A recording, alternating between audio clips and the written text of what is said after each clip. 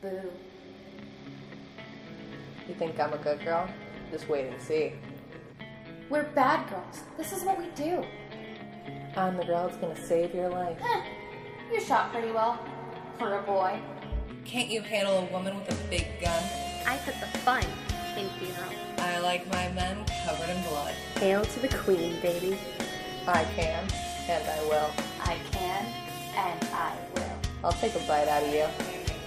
Beware the sirens. Welcome back to another spine-chilling episode of Sirens of Horror. I am, as always, your mistress of evil, Ella Evella, along with Her sister of sin, Ash Vicious. And we've decided to have a few male companions for this episode. You've heard about him. You haven't heard me run to the room to ask him 1,000,001 questions, but it is my amazing husband, Josh. Hello. Thank you for having me. I love to have you, and I'll have you often. You might also recognize his voice from our intro. Correct. Oh, yes, that's me. I do the thing. I also wrote that music, by the way. I don't know if that's ever been said, but... I believe it has, on our first episode, and that was about it. Well, there you go. That beautiful melody that's making love to your ear holes was written by me. So, yeah, I'm going to take credit for it, because it's one of my favorite songs I've ever written. And I now know you have listened to our podcast, because you just said ear holes. And we say that a lot. And then, of course, we have my amazing, nothing stranger of a man, my fiancé, Christopher. Hi, everybody. It's an honor to be on the show. A big fan, obviously, of Ashley in particular, and the show in general. So I would really hope you're a fan of Ash, because we're 18 days to wedding? Yep. sounds about right. Yeah. Yeah, you can all blame Chris for not Everything. hearing from Just us everything. for a month. Just blame Chris. All my fault. Blame Chris. I'm so... Canada, that was me. Sorry. You created Canada? God I thought it would damn be it. fun. Who Canada's doesn't like great. syrup and hockey? I love poutine. Who doesn't? Cheese curds and gravy on fries? It's genius. It is You're glorious. welcome. Now that we're off the subject of Canada... Are we, though? Are we ever? No, we really never are. Let's move on to a little bit more dreary topic.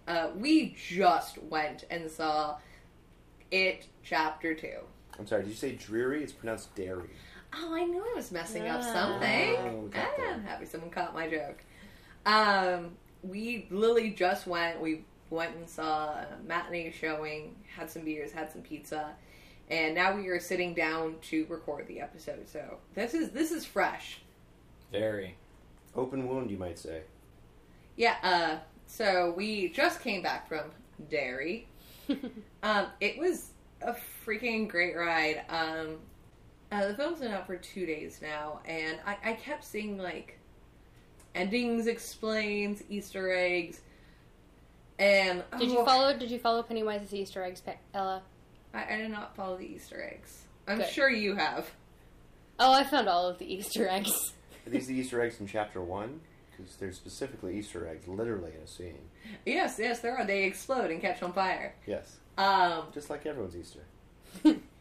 Okay, apparently Irish Easters are a little different. You Oh, put yeah, they're whiskey wacky. in. Whiskey and or car bombs, and I don't mean the cocktail. Oh, God.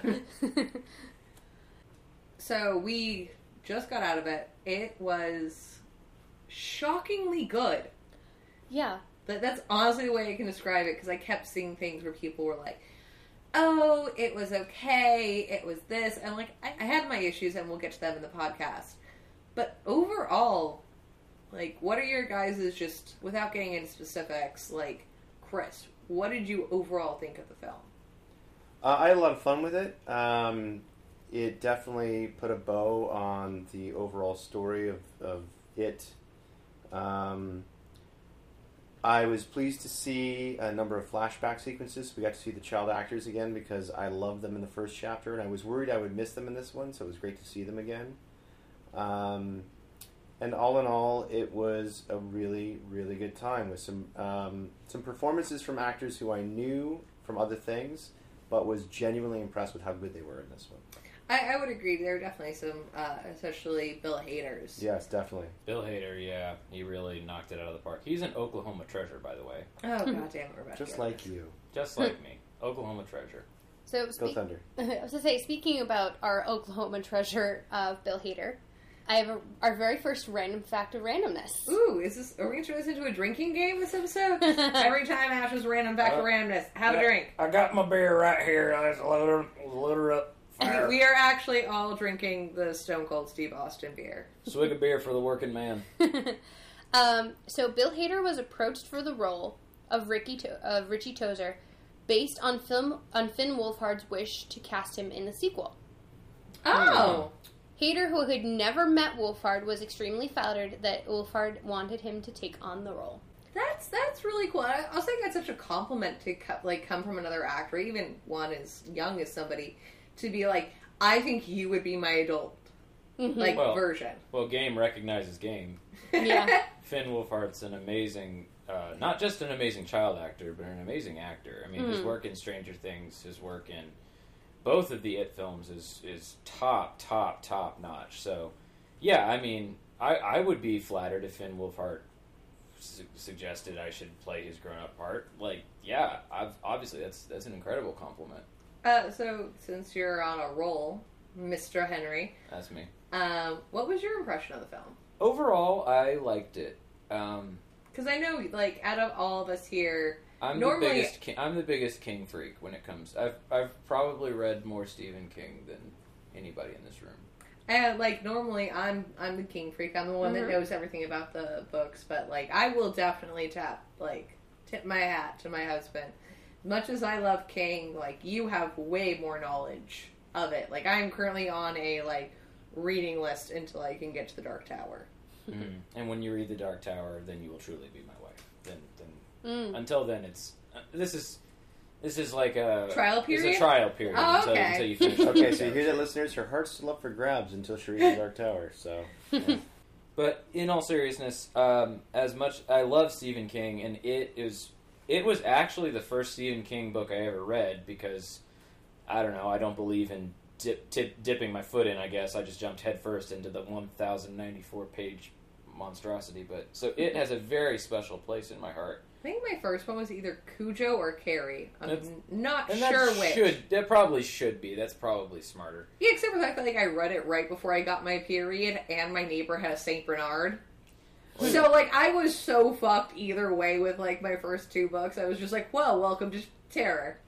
Well, that's the thing is Stephen King will make anything scary. He's real good at that. Topiary animals. I said it. I invoked it. Yeah, we've had so many. We all know of Ella's fear of topiary animals, and it's and a that's valid partly fear. my fault because I read The Shining to her. He did. When we were first dating, I got sick, and he read to me The Shining. So he's one of the fears. Also, have you guys ever seen? It's gone around on Facebook where it's I have a new book. Okay, King, tell me it's not about anything weird. It's no, it's about a blender. Okay, a possessed blender. It's yeah, that follows. I would not be surprised if Stephen King wrote a book about a possessed fucking blender. And you know what? It would be terrifying. The characters would be well-rounded. But I said it about the first It Chapter 1, where it's not... They change so much from the book. It is not the same. It's not even close. But I felt like the spirit of the book was there. We had this conversation with Lily walking out of the theater. I said, well, that was new, but more than for me, the miniseries. I feel like the miniseries, it had a feeling of heart. The feeling I got after this movie, leaving it, I wanted to give you a big ol' hug, Ash, and be kind of brought some tears of that friendship that you have. Yeah. And we've had this conversation. We've been friends for 16 some odd years and stuff like that. But it made me I want to call up Taylor and Hannah and my old our Little Losers Club. Yeah, you want to call your best friends after this film, and I feel like that's what it's about. There's The Stand, which is friendship and life, and there's It, which is friendship. Also, Psycho Evil Clown Giant Turtle. But it's same feeling. Mm-hmm. Ash, what was your feelings? I actually really liked it. I was anticipating I was anticipating kind of not liking it, just because it's like, oh, I'm gonna try and compare it to the first one, but it also being like not necessarily a sequel, but like a continuation of the story. So I didn't find myself doing that as much. Okay. You didn't find yourself like comparing like, well, this thing I liked about chapter 1 isn't in chapter 2. Right. Because it was more of a continuation of the story. Okay. What I did kind of find myself doing, though, was comparing it to, like, the miniseries, and in a couple of different ways. Because the miniseries literally just does everything all in one. Boom, it's, It's there, it's done. Yeah. So I did find myself kind of doing that every once in a while, and I definitely think I liked chapter 1 and chapter 2 a hell of a lot better than the miniseries. So that's a good topic to kind of branch out to start this off. Is, before we get into books, which I'm sure Mr. Henry is going to have a lot to say. He's holding the book. He is currently, right now, holding the book. He's brandishing it like a weapon. Like a Bible. This is my husband's Which Bible. I guess is a weapon in its own. Mm-hmm. Right, but that's another topic for another day. Ooh. He's... Hear that? That's 1,094 pages of glory. What is that thing where, like, people scratch things and they make sounds? What is it called? ASMR? Yeah, I think it's ASMR. Yeah, if you're asking for videos that... Yeah. Mm-hmm. There you go. Josh just gave you a little bit of book ASMR. Oh, my ear holes.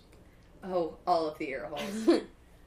So I watched the It miniseries when I was, just a wee babby back in the day. I really liked it, but I'll admit, like, the pull between adult and child felt very strong. Mm-hmm.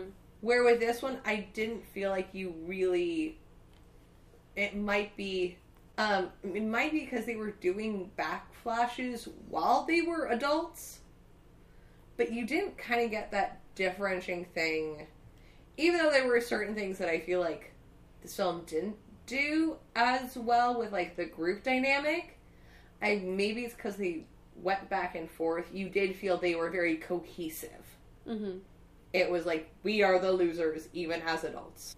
Well, to your point, Ella, the film makes a point, as does the book, that as adults, they actually don't remember being losers for quite a while. So you actually, as a viewer, get to go on the same journey as the cast and characters, remembering being friends and being losers and what it means to be a quote-unquote loser. So,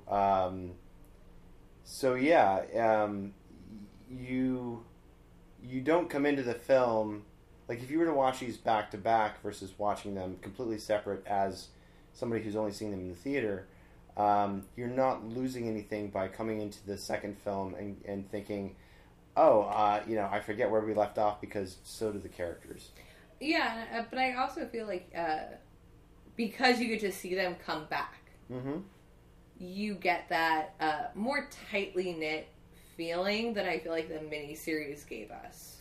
Sure. Well, with the miniseries, much like the book, the adult lives and the child lives are interspersed. They cut back and forth constantly. Mm-hmm. Whereas this one, you're coming in, and that feeling of not remembering is actually probably more poignant in this version because of the gap between films and the more sparse use of flashback to really pound home, like, they have forgotten, here's why they've forgotten. So when they start to remember, that whole sequence is really great because you can see them slowly building off of I have half a memory, and you have half a memory, and you have half a memory, and then building off of one another to kind of rebuild their childhood. And as a fan watching it, you can go, oh, I remember that scene and that scene, and without having to show it,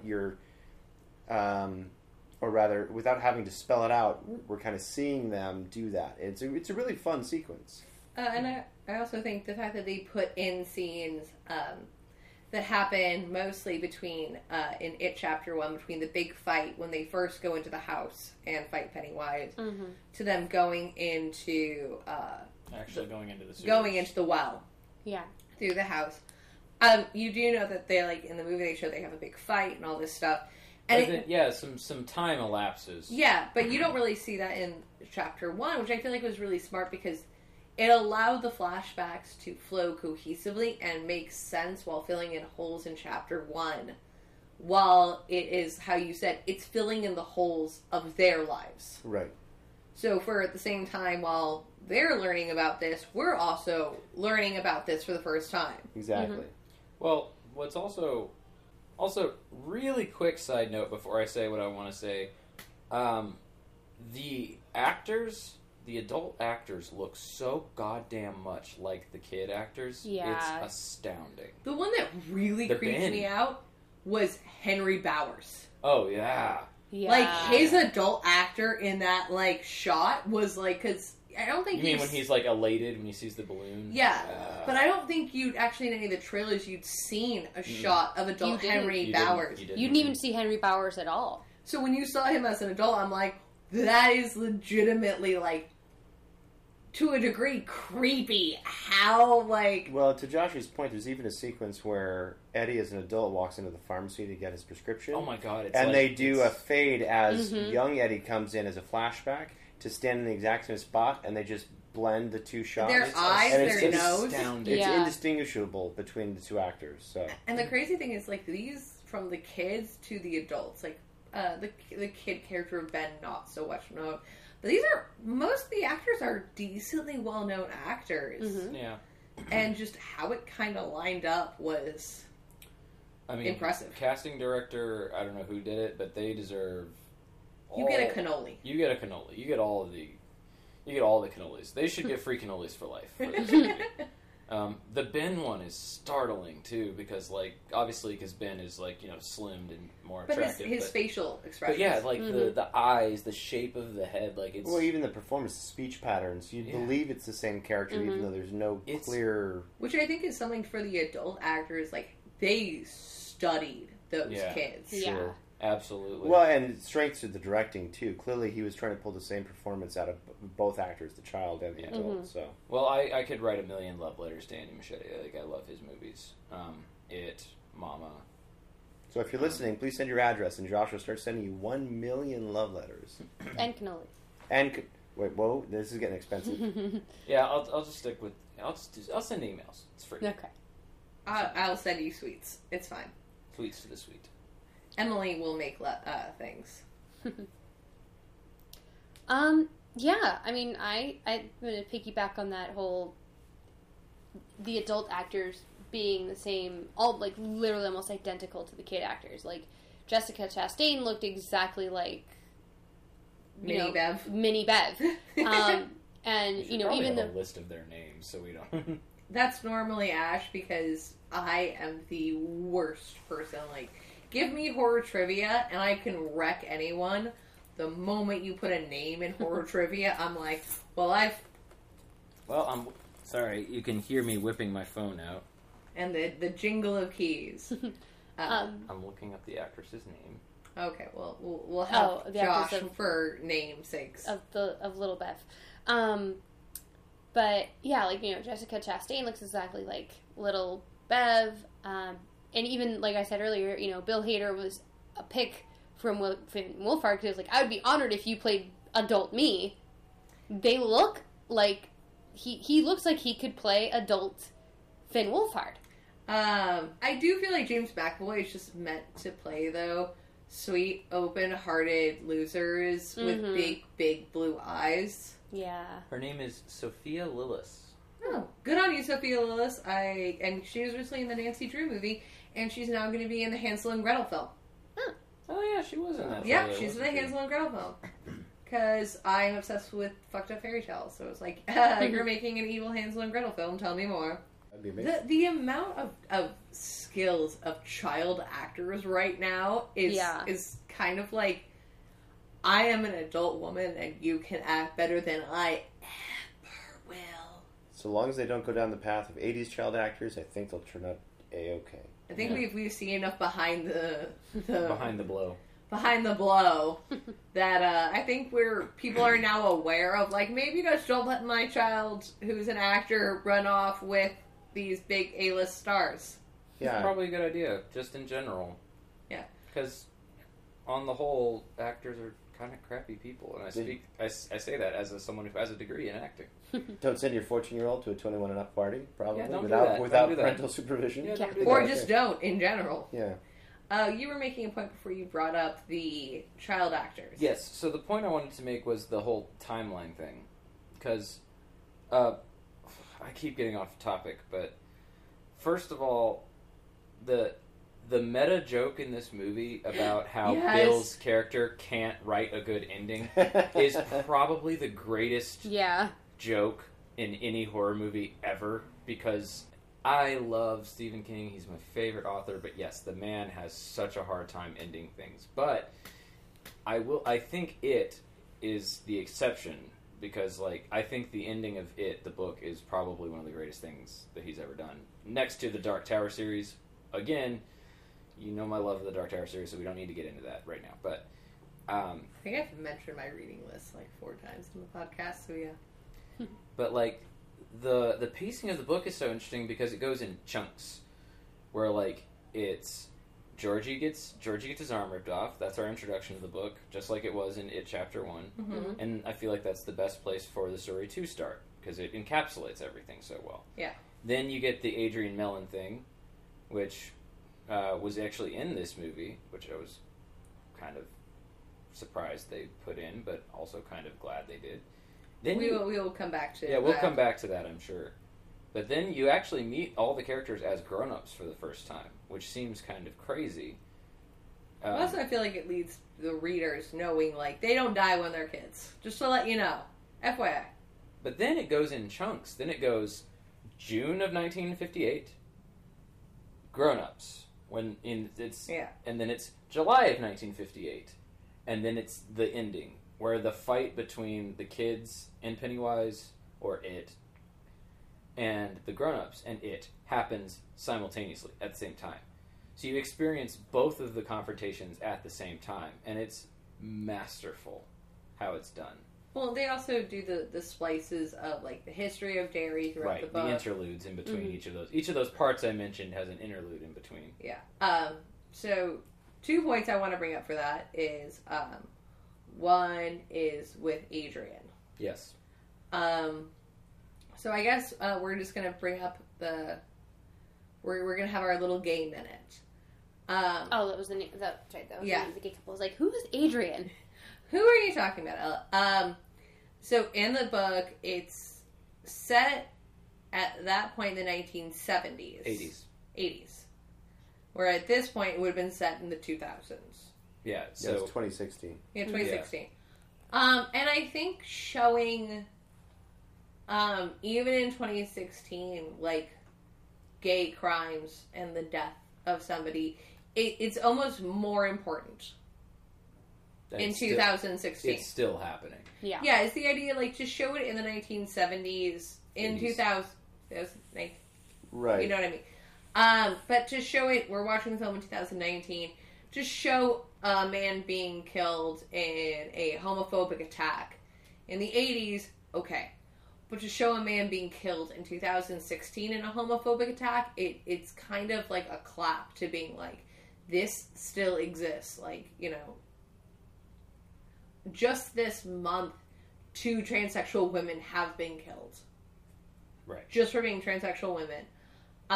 When we saw this, we were talking about a little bit afterwards. Both Ash and I have experienced men saying negative things, expecting the fact that we're cheap, we're this, we're that, for being bisexual. I was told to stay out of school for 2 days, being bisexual, in Los Angeles, in 2004. And I was still told, you should stay home. Somebody broke a window in my house with a rock. But to show that in 2016, in small town Maine, Which is a blue state. yeah, which is still a blue state, death can happen for that, and I feel like that's really important. Yeah, and I remember when the trailer for this movie came out, that was that bit was in the trailer with the gay couple. Mm-hmm. And I remember seeing on the internet there was a lot of like, oh my god, I can't believe they showed that. I can't believe they're going to show a gay couple being brutally attacked and blah blah blah blah blah. Like it was just a huge thing. Well, I think we saw something. Like Josh mentioned it last night. That somebody went and saw it and they were like, "There's a gay man being attacked and killed at the beginning of this film," and I don't know how I feel about it. And I was like, "Okay."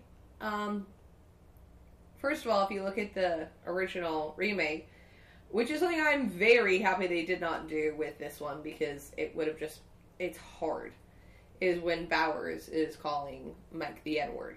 Mm-hmm. A lot. A lot. And I still, like, even when we rewatch it for that, like, that's still hard for me to watch. Mm-hmm. Well, I think it's especially good that in 2019, when you're making a movie, to not have a young white child actor hurling out the N-word. That's good. We don't need that. We get the fact that Henry Bowers is racist. But we don't need that. But we do need to see the fact that homophobia is still a violent epidemic. Mm-hmm. Well, of course. And in this case, instead of using the N-word, they were using homophobic slurs. Left, right, hand, and center in this movie. Oh, definitely. For the exact same purpose, to show the bigotry and the hate in some of these people, which I think across both Chapter 1 and Chapter 2 is to show the endemic vile nature of Derry that is Pennywise permeating through the people, that those who are affected by him, there's just, and this is me not trying to suggest that it's an excuse for these people, like they would have been innocent otherwise, that if they didn't live in Derry they wouldn't have been this way, but it's showing that generation upon generation is just vile and angry and violent and hateful. Yeah. Whether it's racism or homophobia or what have you. Mm-hmm. But yeah, definite trigger warning for this particular film. Chapter 2, homophobic slurs are all over the place in this for story purposes, but it's still there. And I feel like that's very important. Like, it's not an excuse. Not at all. Like, Henry Bowers was still an asshole. Mm-hmm.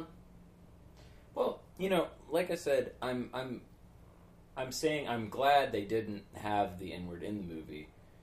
Like, I'm just I feel like it would have been. We don't need it. We're aware, but like, we're aware he's a racist without saying the N-word. But like in the first movie, I mean, he almost runs Mike over and says, "Get the fuck out of my town." Mm-hmm. Yeah. Like, okay. I get it. Like, very clearly racist, very clearly taught racism too. Like, because you see his relationship with his father. Oh yeah. And it's the same thing. Like, I thought it was actually just even more disturbing in this movie, in the scene where the gay couple is attacked, that the one who instigates it's a kid. Oh yeah. Yeah. He's like 15. And Yeah, I would he say goes he up- looked younger. He looked like middle school. Yeah, and it's like, that's the most terrifying thing of all, is that this kid is the one who instigates it, and his brother, I'm assuming Buddy's brother, I'm assuming older brother, like the guy with the Matt Damon. Well, I feel like they were trying to make the similarity between the guy that Richie plays the video game with and Henry Bowers. They were trying to do that, which we can get into the Richie thing. We'll get later. into it in just a second, actually. Right, but that to the scene you're speaking of, it didn't feel like he's expressing a learned behavior where he's trying to earn the favor of like an older brother or an older cousin or something. Right. He was the instigator. He did. Yeah, he might not have been the oldest. He might not have been the leader, but he kicked off a series of events that cost a young man his life. Yeah. And he slaps the popcorn out of his 14, hand. probably. Yeah. I definitely think that's really hard. The big difference, and once again, I'm going to say this for this part, because this is like, if you're listening to this podcast, you're like, oh, I really don't care about really big spoilers, they're not going to discuss anything. This is a massive spoiler. If you have not seen it, please stop. Please stop. Please stop. Go see And the come movie. back. And come Go back. see the movie. And then come back. Don't go away. Just come back. Just hit pause. They decided to make Richie gay. Yeah. Mm-hmm. Closeted. And I found it really, really well done. Same. When they started kind of doing the hint, 'cause they do the hint about him playing a video game with a boy, and they do like a hand pound, and then you get that like fingertip. Yeah, the finger touch. And where like obviously both men felt something, but it was Henry Bowers' younger cousin, so immediately he was like, "Oh, he's being a fag and this and this." Well, and- No, it wasn't that. It was so like you could tell that that Henry Bowers' cousin had like a little bit of a like when they did the little finger touch. Well, and they also like the compliment beforehand. There was like a little spark before the physical touch. Right. They were So- complimenting each other on their video game prowess. I even read that scene as more innocuous than that. It was, in my mind, it wasn't even flirtatious, and maybe I read it differently than the rest of you. It was completely innocent enough. It was just hey, we're bonding over this game, but there was such this ingrained homophobia throughout the entire town. The moment things turned sideways, it was terrifying. But I do agree that the read on adult Richie is that he is closeted gay, which I find interesting because of all the things, especially having lived through the traumas he's lived through. The thing he's most afraid of in that culture is being outed. Yeah. That's more terrifying than dealing with Pennywise face to face. He's more terrified of being outed in that culture. Well, and one of the things that we saw was, and of course, there's a beautiful moment at the end when he goes back to the bridge, and it's that he was in love with Eddie. Yeah. He loved Eddie, and maybe that's part of what the thing that's more scared of facing people with. Maybe he was just more scared of facing his feelings for his friend. Best friend. It could be. That he recently rediscovered.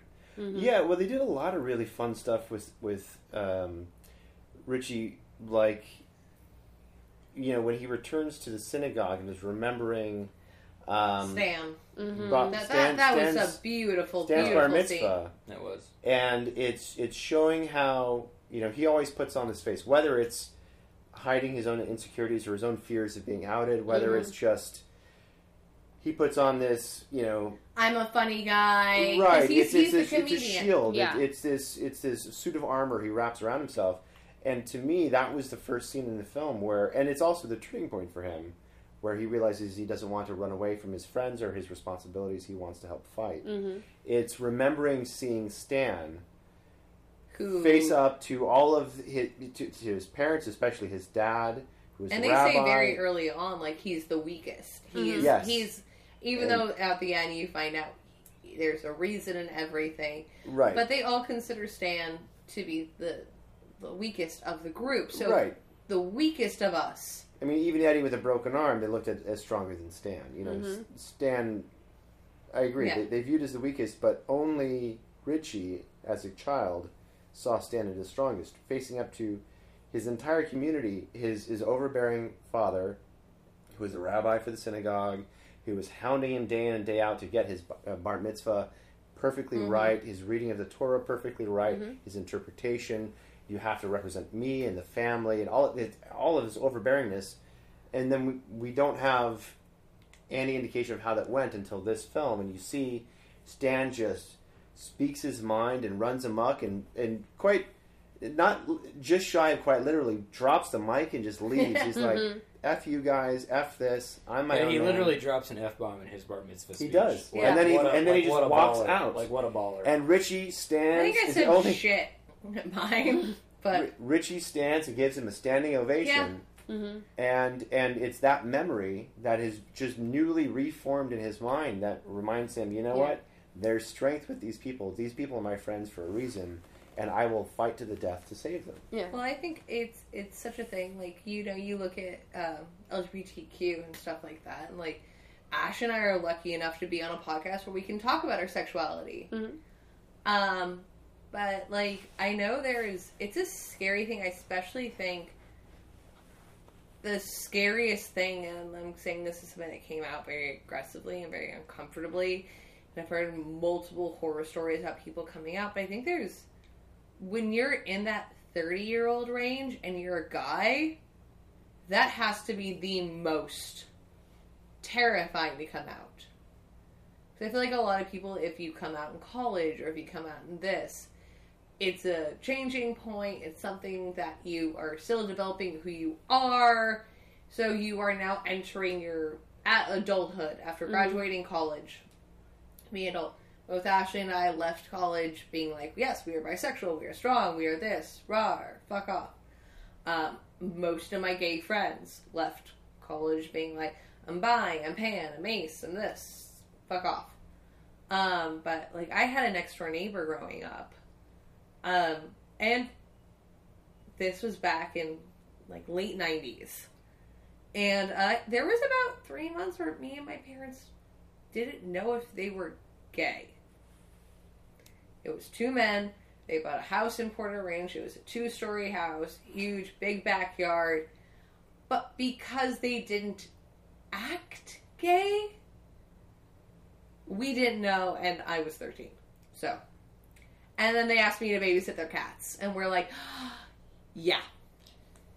Yeah, because isn't it amazing how someone can be gay without being a stereotype? What? Crazy. But I think when you're already seeing the way that people see Richie, Right. where you're a comedian, you're this, like, in this thing, his first line is, so I told my girlfriend. Yeah. Like, the first line in his stand-up is being straight. So, yeah, I mean, they make an interesting point, well, without making a point, because they don't call it out explicitly, but he leaves a very homophobic and very violent and very tense culture in Derry and moves out west and makes a name for himself. But if you do the math on, you know, he 89 is when the first film happens. By the time he leaves, it's probably... And starts his stand-up, because he's clearly a celebrity, he's known. He runs into fans during the film. Let's say it's mid-90s, mid to late 90s, when he starts the stand-up circuit in L.A., still not kosher to be a gay comedian, because you're going to get ridiculed. It will kill your career. So he went from one fearful culture to another. He never felt comfortable being himself. And you see that with how snarky he is, how... more than I think anyone, where Eddie is fearful for, like, oh, I don't want to get sick in this, like, I can't do this, I'm scared. Right. He's like, I won't do this. I won't put myself in a situation I can't. Sorry. I was going to say, like, backpacking on Chris's point of, like, he uses his snark to kind of protect himself. You know, he would always be like, oh, like, I fucked your mom last night. He'd always pull the, like, mom jokes, especially with Eddie. And stuff like that. But it was just... That's who he's in love with. Yeah. Right. But, like, you know, just pulling those, like, oh, I have a girlfriend. Oh, I fucked your mom. Blah, blah, blah, blah. How's your mom? Like, that type of stuff, you know, he was trying to, like... It's keep almost that himself in the toxic closet. masculinity. Yeah. Because he thinks of that's male. how you express being... A man. Right, a heterosexual man, yeah. Well, what I think he thinks a man needs to be. Sure. And sorry, go ahead, Josh. Well, what I was going to say is it's so very common for closeted homosexuals to pick on outed homosexuals. Which, like, I think there's a lot more in that little scene with Henry Bauer's cousin than maybe you think, because, of course, as soon as they have a look, they have a thing, as soon as he turns and sees Henry, what does he do? He's like, oh, You I had... fag. Yeah. That's what I wanted to say. It was, yeah, like, I wanted to mention that earlier when we were talking about that scene in particular at the arcade, was because I noticed he did kind of have a moment with Bauer's cousin. I No. don't think he was given a name. I just totally blanked on. Richie? Thank you. I, like the name just went whoosh. Not Like- my name. Yeah, Bowers' cousin had a moment with Richie, and he kind of, like, during the little finger touch, they kind of looked at each other like, oh. And then as soon as, like, Bowers comes in and is like, hey, what are you doing with my cousin? The cousin turns and looks at Bowers and is like, oh, this fucking fag was da-da-da-da-da-da-da-da, and, like... Well, I also think you see it's the first time that, like, was almost, like, not to a degree I would say of triggering, but was kind of like heartbreaking for me, was being somebody who is very snarky and very sarcastic and very much uses that kind of thing as an emotional defense. Mm-hmm. I remember being in middle school, and I had a crush on an older girl. She knew everything about Sailor Moon and could kind of speak Japanese and all this stuff, and was my little nerd girl dream. And at one point, somebody was like, "Oh, you have a crush on her." Mm-hmm. And I remember, like, I felt so belittled. And so, like, I just kind of walked away. And if you notice, Richie doesn't say anything. Yeah, he just kind of sits there and he like, slowly oh, okay. walks away. It's the only time when Richie does not have a comeback. Mm-hmm. Every other time between when Henry's coming at him, when anyone else is coming at him, even when he's facing Pennywise at the end, when he's like, "Come get some, motherfucker! Fuck you!" Like, he's facing off against a giant space spider clown. And he still got snark, but being called a fag by a boy you had a quick connection with stripped him of everything, and he couldn't even reply. I think it's twofold. I think it's one, it's in that moment completely being caught off guard.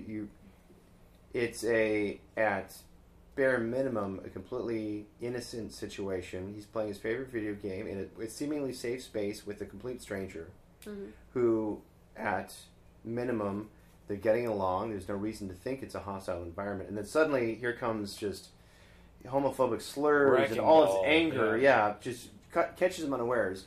And the other thing, which I think is a key tenet for both films, is he's alone. It's easy to put on a brave face when there's 5 or 6 of them, they're bigger than us, but at least I got 5 or 6 people behind me. At least if I But say something witty, they'll laugh. He's alone, and when Bowers walks in with his crew and the cousin turns on Richie, it's like you could hear a pin drop. Everybody stops what they're doing. Everyone else playing arcade games stops and turns and stares. Even the guy making popcorn stops and stares. Like, it's just everything stops to see what happens next, and it's a fight or flight moment. Richie doesn't, at that point in his life, I mean, even as an adult, it takes him a while to get to that point, doesn't have that, I'm willing to die on this hill. It's a, holy shit, I want to survive, I'm going to run away. Well, he keeps his mouth shut and he runs because that's why he's still alive as an adult. It's also something, and like, I can connect with this, is like, I will not say I am a quiet, meek, or not loud person, because everybody in this room would laugh. But it's the idea of, I want the spotlight on me on my terms. Yeah. Like, Ash knows this. If we go out and somebody, like, makes a huff about me, I get very uncomfortable. I don't like it when people pay attention to me. I like it when I bring attention to myself. Mm-hmm. I like it when I'm snarky or I'm this. If I want you to pay attention to me, I'm going to say something, I'm going to do something. But if I'm just sitting here enjoying my life and somebody, like, kind of puts the spotlight on me, I get insanely uncomfortable. Mm-hmm. And I think that's the thing with Richie. He's bringing attention. He's saying sarcastic things. He's hooking them. He's being the comedian. I'm going to make you laugh unless you're going to look at me. But now they're looking at me because you're laughing at me. And it's that really big shake of it. Overall, I'm definitely like, for the love of God, don't make Elsa gay. I don't like it when they make characters gay for the sake of making characters gay. Like, we don't need a Disney princess to be gay because we want a gay Disney princess. We want to have a gay Disney character, be a Disney character that's gay because they're gay. And normally I don't really like it when they randomly are like, and this character is gay. You know, Rowling, you decided to make Dumbledore gay. Okay, with the coats and the beard. Alright, we kind of get it. But it was a little bit element, like, I'm cool with Dumbledore being gay, but it felt a little, oh yeah, and he's gay. like, shoved into a You're character. talking about with Richie? No, with Dumbledore. Okay. No. I'm saying, like, when writers decide, or a film decides to just, and now we're going to make this character gay. Well, so And it doesn't really work with what we've had. I'll out myself as being maybe the only person in the room, maybe one or two people in the room who actually, and I sheepishly admit this, have not read the book. But I grew up watching the miniseries over and over and over again. Technically, right now, Josh is the only one that's fully read the book. All right, well then we can all gang up on Josh. But so I got ammo, bitches. I would defer to Josh if he felt like this was a huge, 94 pages worth. if he felt Dear like God. this was a huge departure for the book version of the character. But in chapter 1 versus chapter 2, to me this felt perfectly fine and natural because there was no qualifiers on his orientation or anything remotely like that. Because again, he's 14, 15, Well, that's actually what I 12 was in saying. the first book or first chapter. Is it didn't feel... It didn't feel forced. No. And it felt like even as it was introduced and as it was explored, it was still harboring on subtle. They didn't beat you over the head with it. They didn't go out of their way. They just created situations which more focused on an environment where, regardless of his actual orientation, so long as it's not completely cis-hetero, he couldn't talk about it. And that's the kind of cool thing is Richie could be gay. He could be bi. He could be pan. He could be ace. He could be anything. But all you know is that Richie had romantic feelings at one point flirtatiously towards a boy he played a video game with and towards Eddie.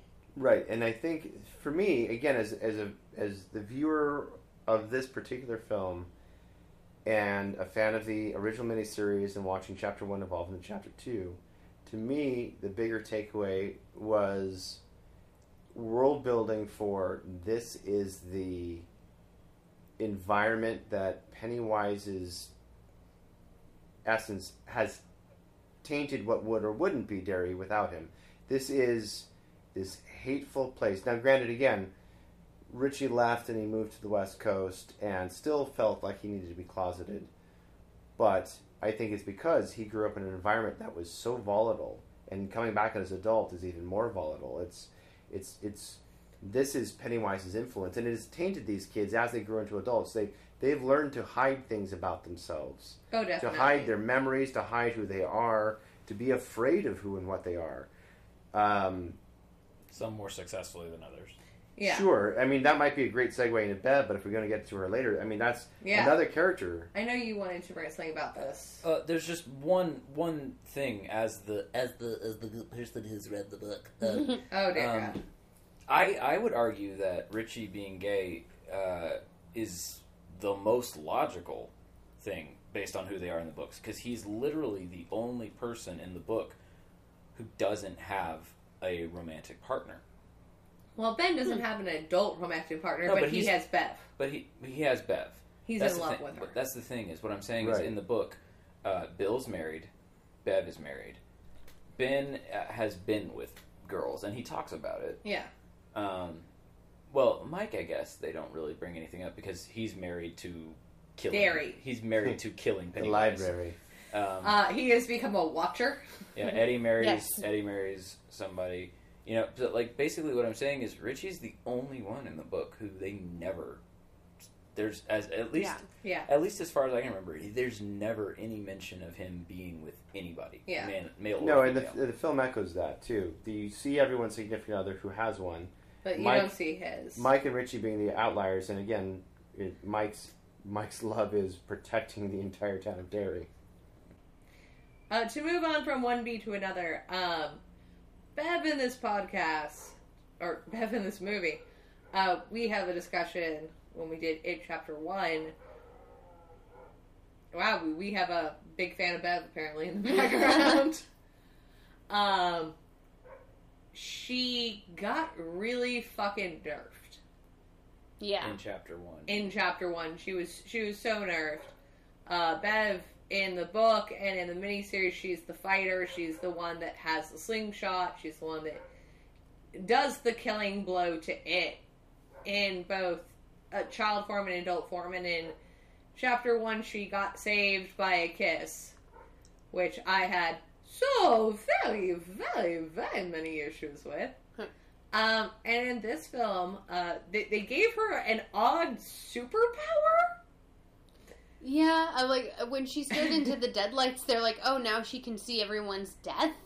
Which I was that like, that was a little weird. that was a little, but I kind of liked it because they decided to not make her the fighting force. So she got a little Cordy. She got a little Cordelia in Angel. Yeah, like a little bit, yeah. I was gonna say either that or like, I mean, you know, one of the trailers that we watched before it was Dr. Sleep. I was about to say Dr. No Sleep. God Not a damn it, thing. Ella. Not a thing. because I like Dr. Sleep and I like the No Sleep podcast, and I just go, no, one thing, it's fine. We saw the trailer for Dr. Sleep, and they talk about these people having the Shining. Yeah, And that's their, like, almost their superpower, for lack of a better word. yeah. And it kind of almost gave her that, like, oh, she has some sort of thing, kind of like She's the got Shining. the shining. A light gazed upon her, and now she shines. Ha ha! Yeah. I was okay with it. It was clearly meant to be a plot device, so because it's in the context, as it's introduced, it's in the context of people are debating just leaving Derry. Like, I give up. Why would we do this again? Mm-hmm. And even when somebody says yes, but he'll keep eating children. Well, I don't care. They're not my kids. I'm going to leave town. F this. And she makes it clear. So, when it's introduced, it's in the context of people are threatening to leave town. I don't care about this mission. I don't care about Pennywise. I don't care about all the children that might die. Self-preservation, I'm getting the fuck out of here. And she makes it clear, if you leave, you still die. Death is coming for you, and that death is at Pennywise's hands, either directly or indirectly. Mm-hmm. The only way to live is to fight.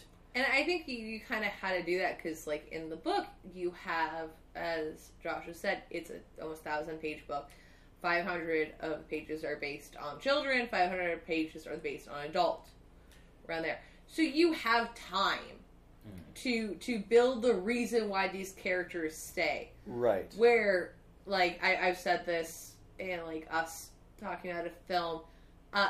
There are certain things that I feel like they do theatrically that work. Right. And I feel like having it be a theatrical point where she can suddenly see the future. Mm-hmm. Well, and again, and Josh, please correct me if I'm wrong. As somebody who has not read this particular book, I in theory, I like the idea that this is the only character we've met who has stared into the deadlights and survived. If this gives you some small amount of clairvoyance, specifically into how people die, that's an interesting step deeper into the lore of, like, I stared into the face of entropy and lived, and what that tells me is I now see how you all die. Like, that's A little event an interesting, horizon-y. but it's an interesting idea. Does it work? In my mind, it does mostly as a plot device, which is What it needs not to be. Yeah, which is It's like what it was. It was a plot device. Yeah, it's we're trying to streamline a 1,094-page book. I've memorized the number now. Thanks, Josh. Burned into my brain. Yep, but to streamline it, it helps move characters from point A to point B a lot faster. But on a grander scale, this concept of you've seen something no other living being that we're aware of has seen, and it tainted you, it haunted you to a point where you see these. Because again, at the end of the day, we don't know if her horrific nightmares she sees every night are true. Or it's Pennywise fucking with her. Right, but Yeah. we do know she dreams every night of her and all of her friends dying. As far as I'm aware in the book, no one looks into the deadlights Henry and lives. Bowers does. And it turns him insane. Yeah, so we have that. The other interesting thing they kind of gave us for resolution style is you get the Bill, Ben, Bev love triangle. Mm-hmm. Which, I love this love triangle. Yeah. I'm normally not a big fan of love triangles, but I love the idea of Bev idolizing the guy that she Thought gave her the poem. yeah, because it's this idea of, like, every girl, as we are too in this podcast, you had some guy at some point do something romantic that you don't know, you don't remember his name, but it sticks out. Mm-hmm. And freshman year, I don't know the guy's name. I got... What? Jim.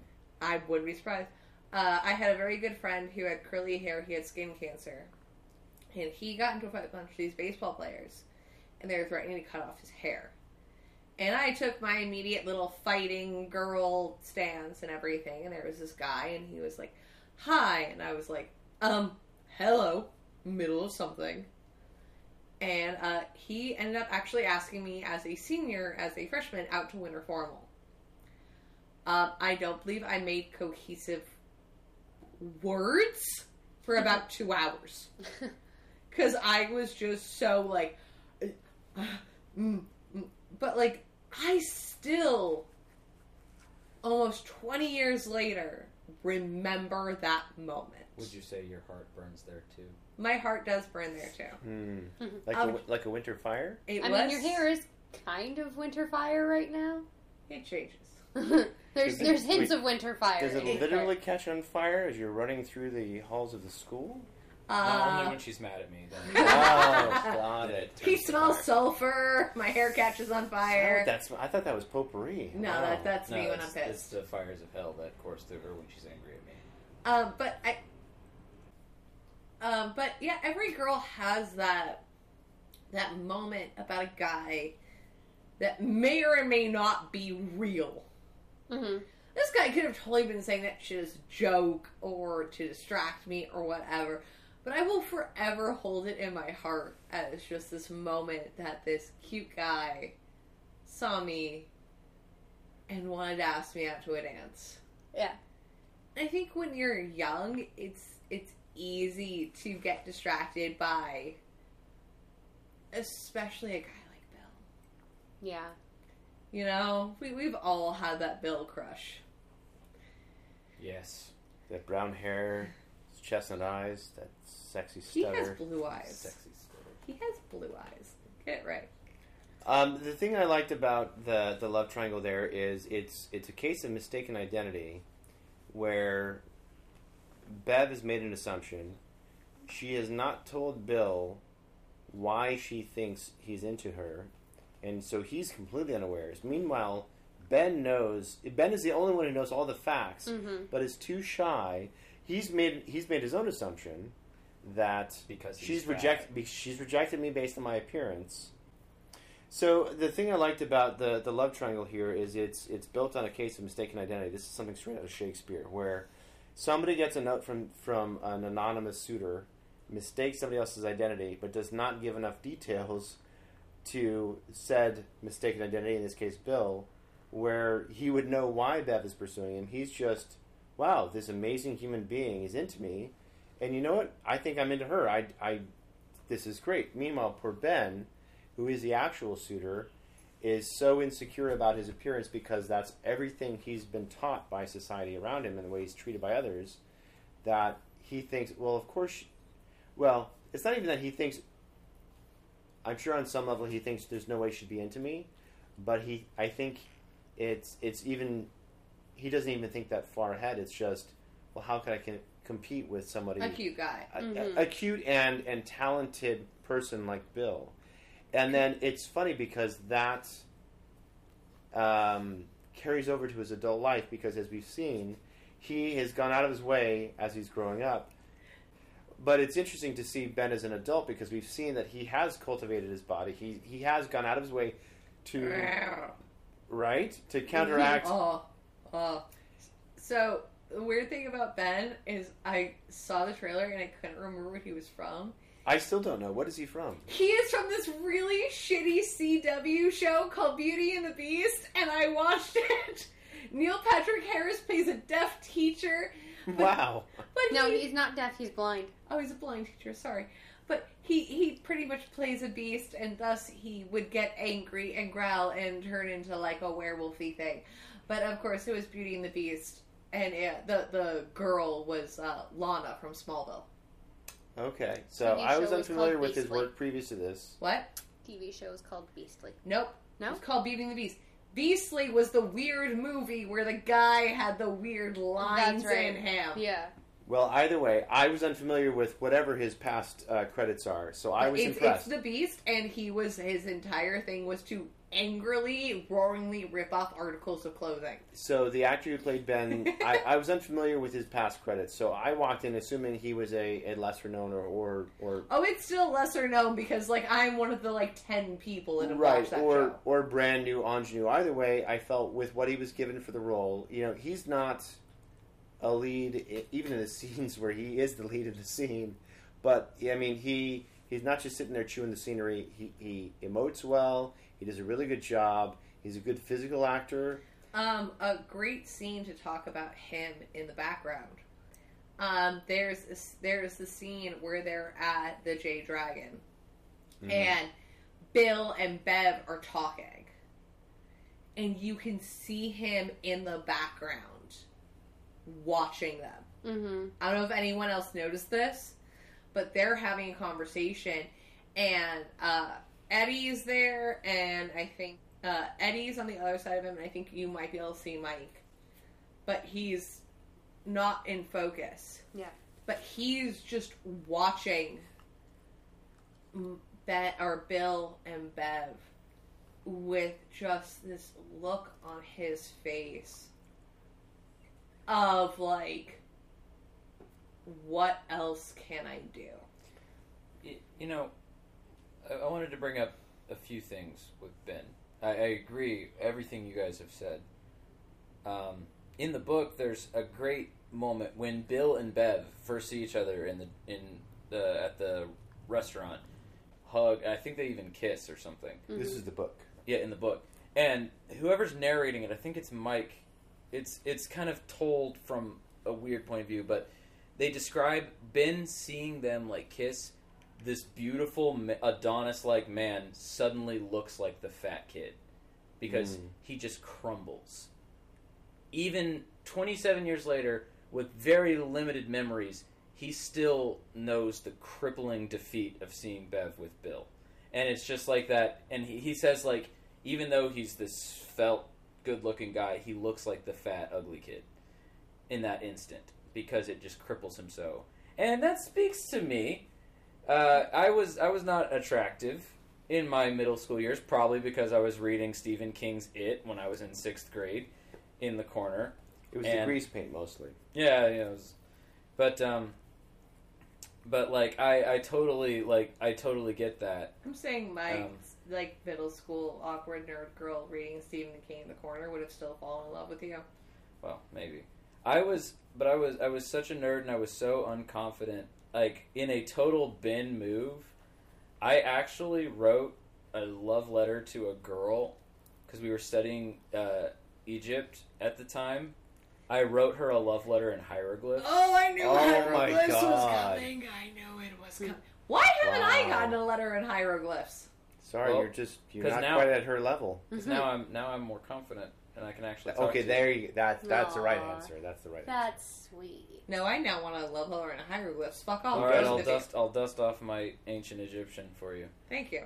I haven't done that in years, but yeah. So I totally get that, and I think it's so great, how they show that, and then of course, the scene in this movie where his flashback scene where he's in summer school and Bev comes to him and rejects him and calls him fat and ugly, and it's of course Pennywise doing it. But just I know when you are overweight and you feel super unattractive, and that is your greatest fear. Just hearing someone you care about say all these things you think about yourself, and that's obviously struck me, and that was a really important scene, I thought.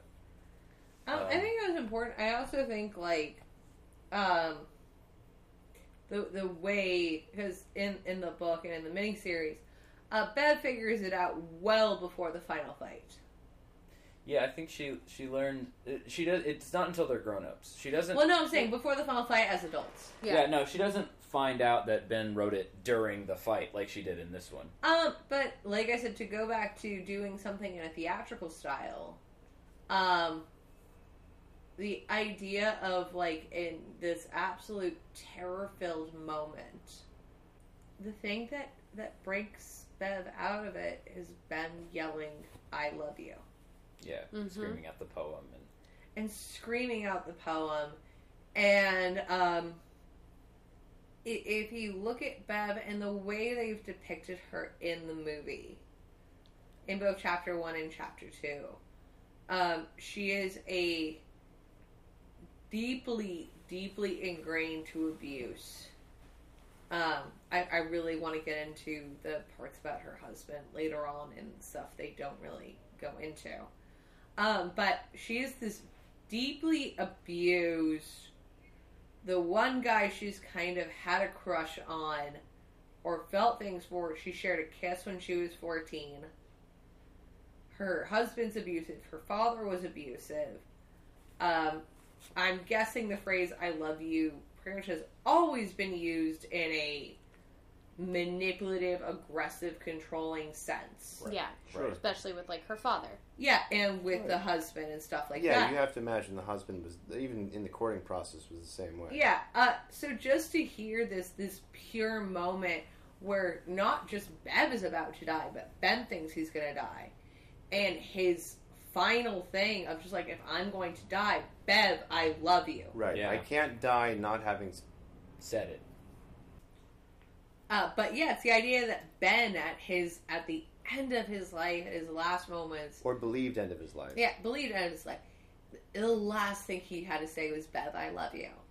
Yeah, he did not want to die with having never actually said those words. The thing that clearly... Again, this is a story, book, movies, miniseries that is about fear and overcoming fear. Yeah. He's not afraid of his appearance or his weight, whether it's in, he's heavy or he's fit or whatever. He's afraid to... He's very projection. Exactly. Mm-hmm. He's afraid. I've made friends. This girl gave me the time of day, and not in a romantic way, in a friend way. The last thing I want is for her to reject me as a friend because I share that I have romantic feelings for her. Which is when, in the flashback, when Pennywise came to him during summer school, it was this idea that he finally he leans expressed like, okay, his romantic I'm gonna interest. kiss you because she's like, "It's you and me. It's about us." And she rejected him not romantically, but also with the connotation that it would then impact our friendship, which is what he's most afraid of. Mm-hmm. He doesn't want to be alone. Yeah, but That's Pennywise even says that before he like slams the door. Right. It's like you're gonna die alone, because that's been his biggest fear. Is dying Exactly. alone. Yeah. Pennywise knows all of their greatest fears, and that's what he's phoning in on. Yeah. But I think Bev getting that, but also I feel like to go back to Bev and to go back, I think, to women in relationships. The fact that, like, when they fall out of it, they have that moment where they're about to kiss and they're like, "Okay, stop, pause, gotta go do this thing." Those relationships that you have, and we both have them, where you can't not kiss the person, and it's so passionate, it's so this. And that's kind of what I felt like Her and Bill. her and Bill was, because it was after it was before the fight. Was it before the fight? No, it's after they cut their hands and they've done all this that they kiss. That's right, because it's leaving, and she leaves blood. But, like, that scene when she kissed him was just like, oh, I'm so in the moment. I know you were the one that gave me the poem. I'm going to kiss you, and we're going to be boyfriend and girlfriend, and it's going to be great. And then... But those are the relationships that never work. Yeah. Those... And then, there's the scene of them riding away on Silver, and she's just like, she's hugging him. And, of course, you should go before your dad sees. Like, that whole, like... It's the forbidden love trope. Yeah. And, like, oh, we shouldn't do this, oh, I'm kissing you, but then if you look at her and Ben, even though they're about to kiss, even though Ben has, like, wanted to kiss her for 27 years. Neither of them are idiots. They know, I might kiss you, but that could kill us. We should get up and go fight the... But that's Fight the weird serpent spider thing. But I think Clown that's guy. a pros of a good relationship. Yeah, I mean, but I noticed, like, they kiss another time in the hotel, too. Because it cuts back to that. As adults? Yeah. Yeah, Bill I and bet- Bev. Bill and Which Bev is do technically kiss. adultery on both their parts. Real quick, fun little factoid from the book that happens there's a point in the book after they've met each other at the Dragon, after all this stuff, Bill and Bev fuck for a minute. Oh, That's sad on both their parts. Just a minute. don't Yeah. I feel like they actually? I feel like they did that in the miniseries. No, they don't. Well, they don't fuck. They just kiss. But like, there's I thought there was like a scene where like it shows them like they've just finished like getting dressed or something. no. There's a scene in the book where like all of a sudden Bev is just kind of like, fuck it, I need dick, and she just like grabs Bill and just they start having sex, and Bill has like a thought inside his head is like, I'm cheating on my wife, this is awful, this is awful, this is awful, and she's having thoughts like this, that, and the other, and then all of a sudden she stops and she's like, all of you? And he's like, wait, what? And she says, I made love to all of you? Yeah, I remember this. Oh. Ella mentioned this in Well, Yeah, there's in the episode, yeah, in yeah. the first episode. I mean, we can get into it if we That- want. that's- I'm good on skipping that point. We got into that in the first episode. There's I a was gonna say, I child don't know how- orgy. yeah. Well, since the films don't, I don't. It has no bearing on these films because, or even the miniseries, because they just don't. have that Because you sequence. can't. You No, cannot right, film but- a child orgy. But yeah, it has no bearing on this version of the story. Well, even Stephen King has come out and said if that he was could, a mistake. if he could erase the scene, Maybe shouldn't have done that one. Yeah. he said it was wrong. To continue, yeah, I was gonna say going back to like their kiss. yeah, But basically, I just wanted to throw in that thing where Bill and Bev, Yeah, as adults, have sex for a minute. we're going to ignore all the parts of sex in it because it's all weird. but anyway, so they have that moment where they kissed at the hotel. But they're recreating it down They're to re- her hand. Her hand Right, they up cut on back his and ear, and it's like they cut back and forth between them as kids and them as and Ben kind of looks at her like, why? That was weird. Why did you? Why? Why not me? I mean, Bill. No, Bill looks at her like after Oh, sorry. Bill. I heard Yeah. you. I said Ben, of course, is in the corner like, have you seen my abs? Oh, we got a great shot of his abs in that scene where where he's carving Yeah. into him. I was like, Uh-huh. shit, Ben. Yeah. I'm not really into blood play, but I could be. That's for you. Make a mental note of that. Oh no, Yes. she's keeping that. But no, we like have it on record. Honey. In Hi, baby. case my mom is listening to this, we're not cutting each other for sexual pleasure, Mom. Please, Yet. please Yet. stop listening. Oh. 15 minutes ago. Yes. Okay. So the kids in Yes. the hotel. so the kiss in the hotel, and Bill kind of looks at her like he almost looks confused at like what was that for? Yeah. I feel like they both kind of get a bit of a confused look. Because I feel like it's But he also has- memories coming back. They're that- still forming those memories. That yeah. they're just I feel like Bev had the memory and just was like, and then we did this, Mm-hmm. and I don't even feel like it's her kissing Bill. It's her forming the memory. Yeah, Well- recreating the memory.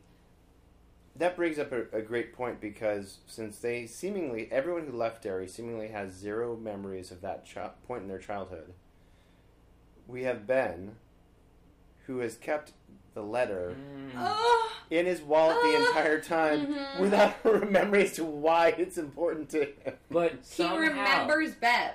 But like, I think He I don't but think he You know, doesn't. he doesn't remember who she is, but But he he knows knows what's Bev. important. Yeah, He he, knows it's remembers important. the He person. knows- There is a person who was important to me. They don't remember each other at all because when Mike calls each of them, none of them even recognize his name. Mike who? From where?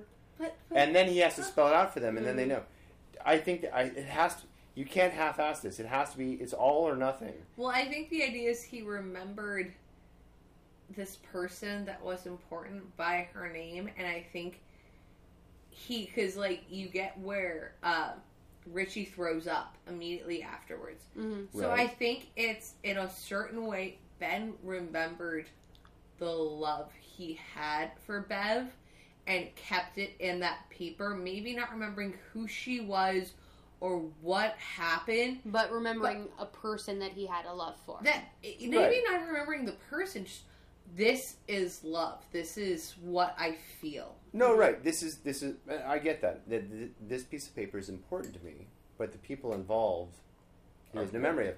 This is like Memento, Yeah. where I have tattoos all over me, and I Yeah. have no idea what they mean, but they're important. It's. Can you imagine carrying something with you for 27 years, and you don't know why? You just know it's like I have You a just can't very bring yourself to throw it away. I have a But very we- specific case of Alzheimer's that just this piece of paper, I don't remember why I have it, but it's important and I cannot throw it away. But also, for all of Stephen King's, and like we've had this discussion on multiple ones of the podcast of Stephen King relationships, of Stephen King does not write the best relationships. He also is very bad at writing sex. Again, we're not talking about the sex in this. I'm Yeah, not we're talking not about talking it. about- I'm talking oh. about it in general.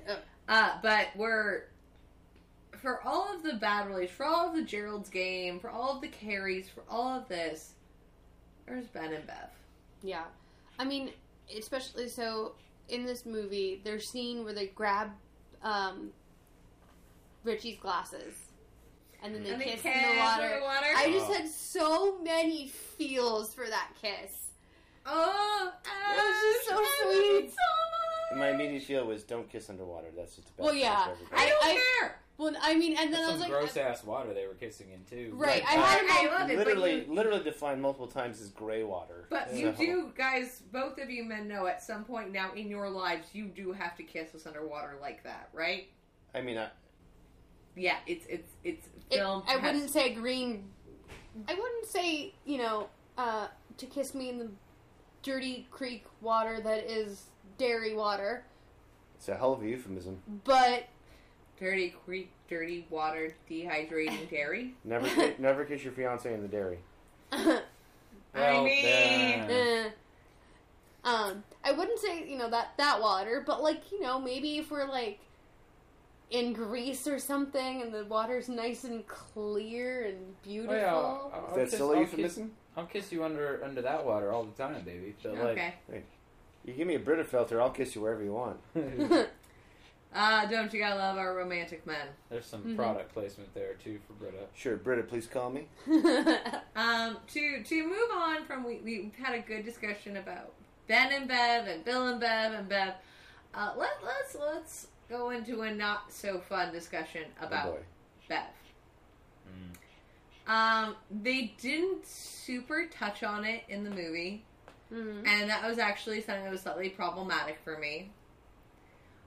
Is that the idea that both Eddie, who really funny, we realized this, Eddie's wife is played by the same actress that played Eddie's mom. Perfect. Eddie literally Amazing. marries his mom. Literally. Amazing. Perfect. I love that touch. But the idea that Bev marries an abusive, controlling man. Yeah, Yes. but so in the miniseries, they definitely they hit that right at the beginning of the boot. Poor choice of words. Ooh, why? Yeah. They definitely do that full-heartedly in the beginning of, this is Bev's life outside of Derry. Yeah. She's a fashion designer, and he's like, you need to do this, you need to do that, da, da, da, and, being very controlling of her, and then when they're at home, he's loving, and then all of a sudden, he flips again when she's like, oh, I have to go. He's like, the fuck you don't. Well, And and they- it's as soon as the other man's name comes up. Yeah, Yeah. it's once another man. And it wasn't so much that issue for me that I had. It was the issue of the fact that the group of friends she's with, they do a good job, but they show the fact she has bruises on her arm. Chris, you mentioned this earlier. That girl should have had a shiner. Yeah, she gets. They do not.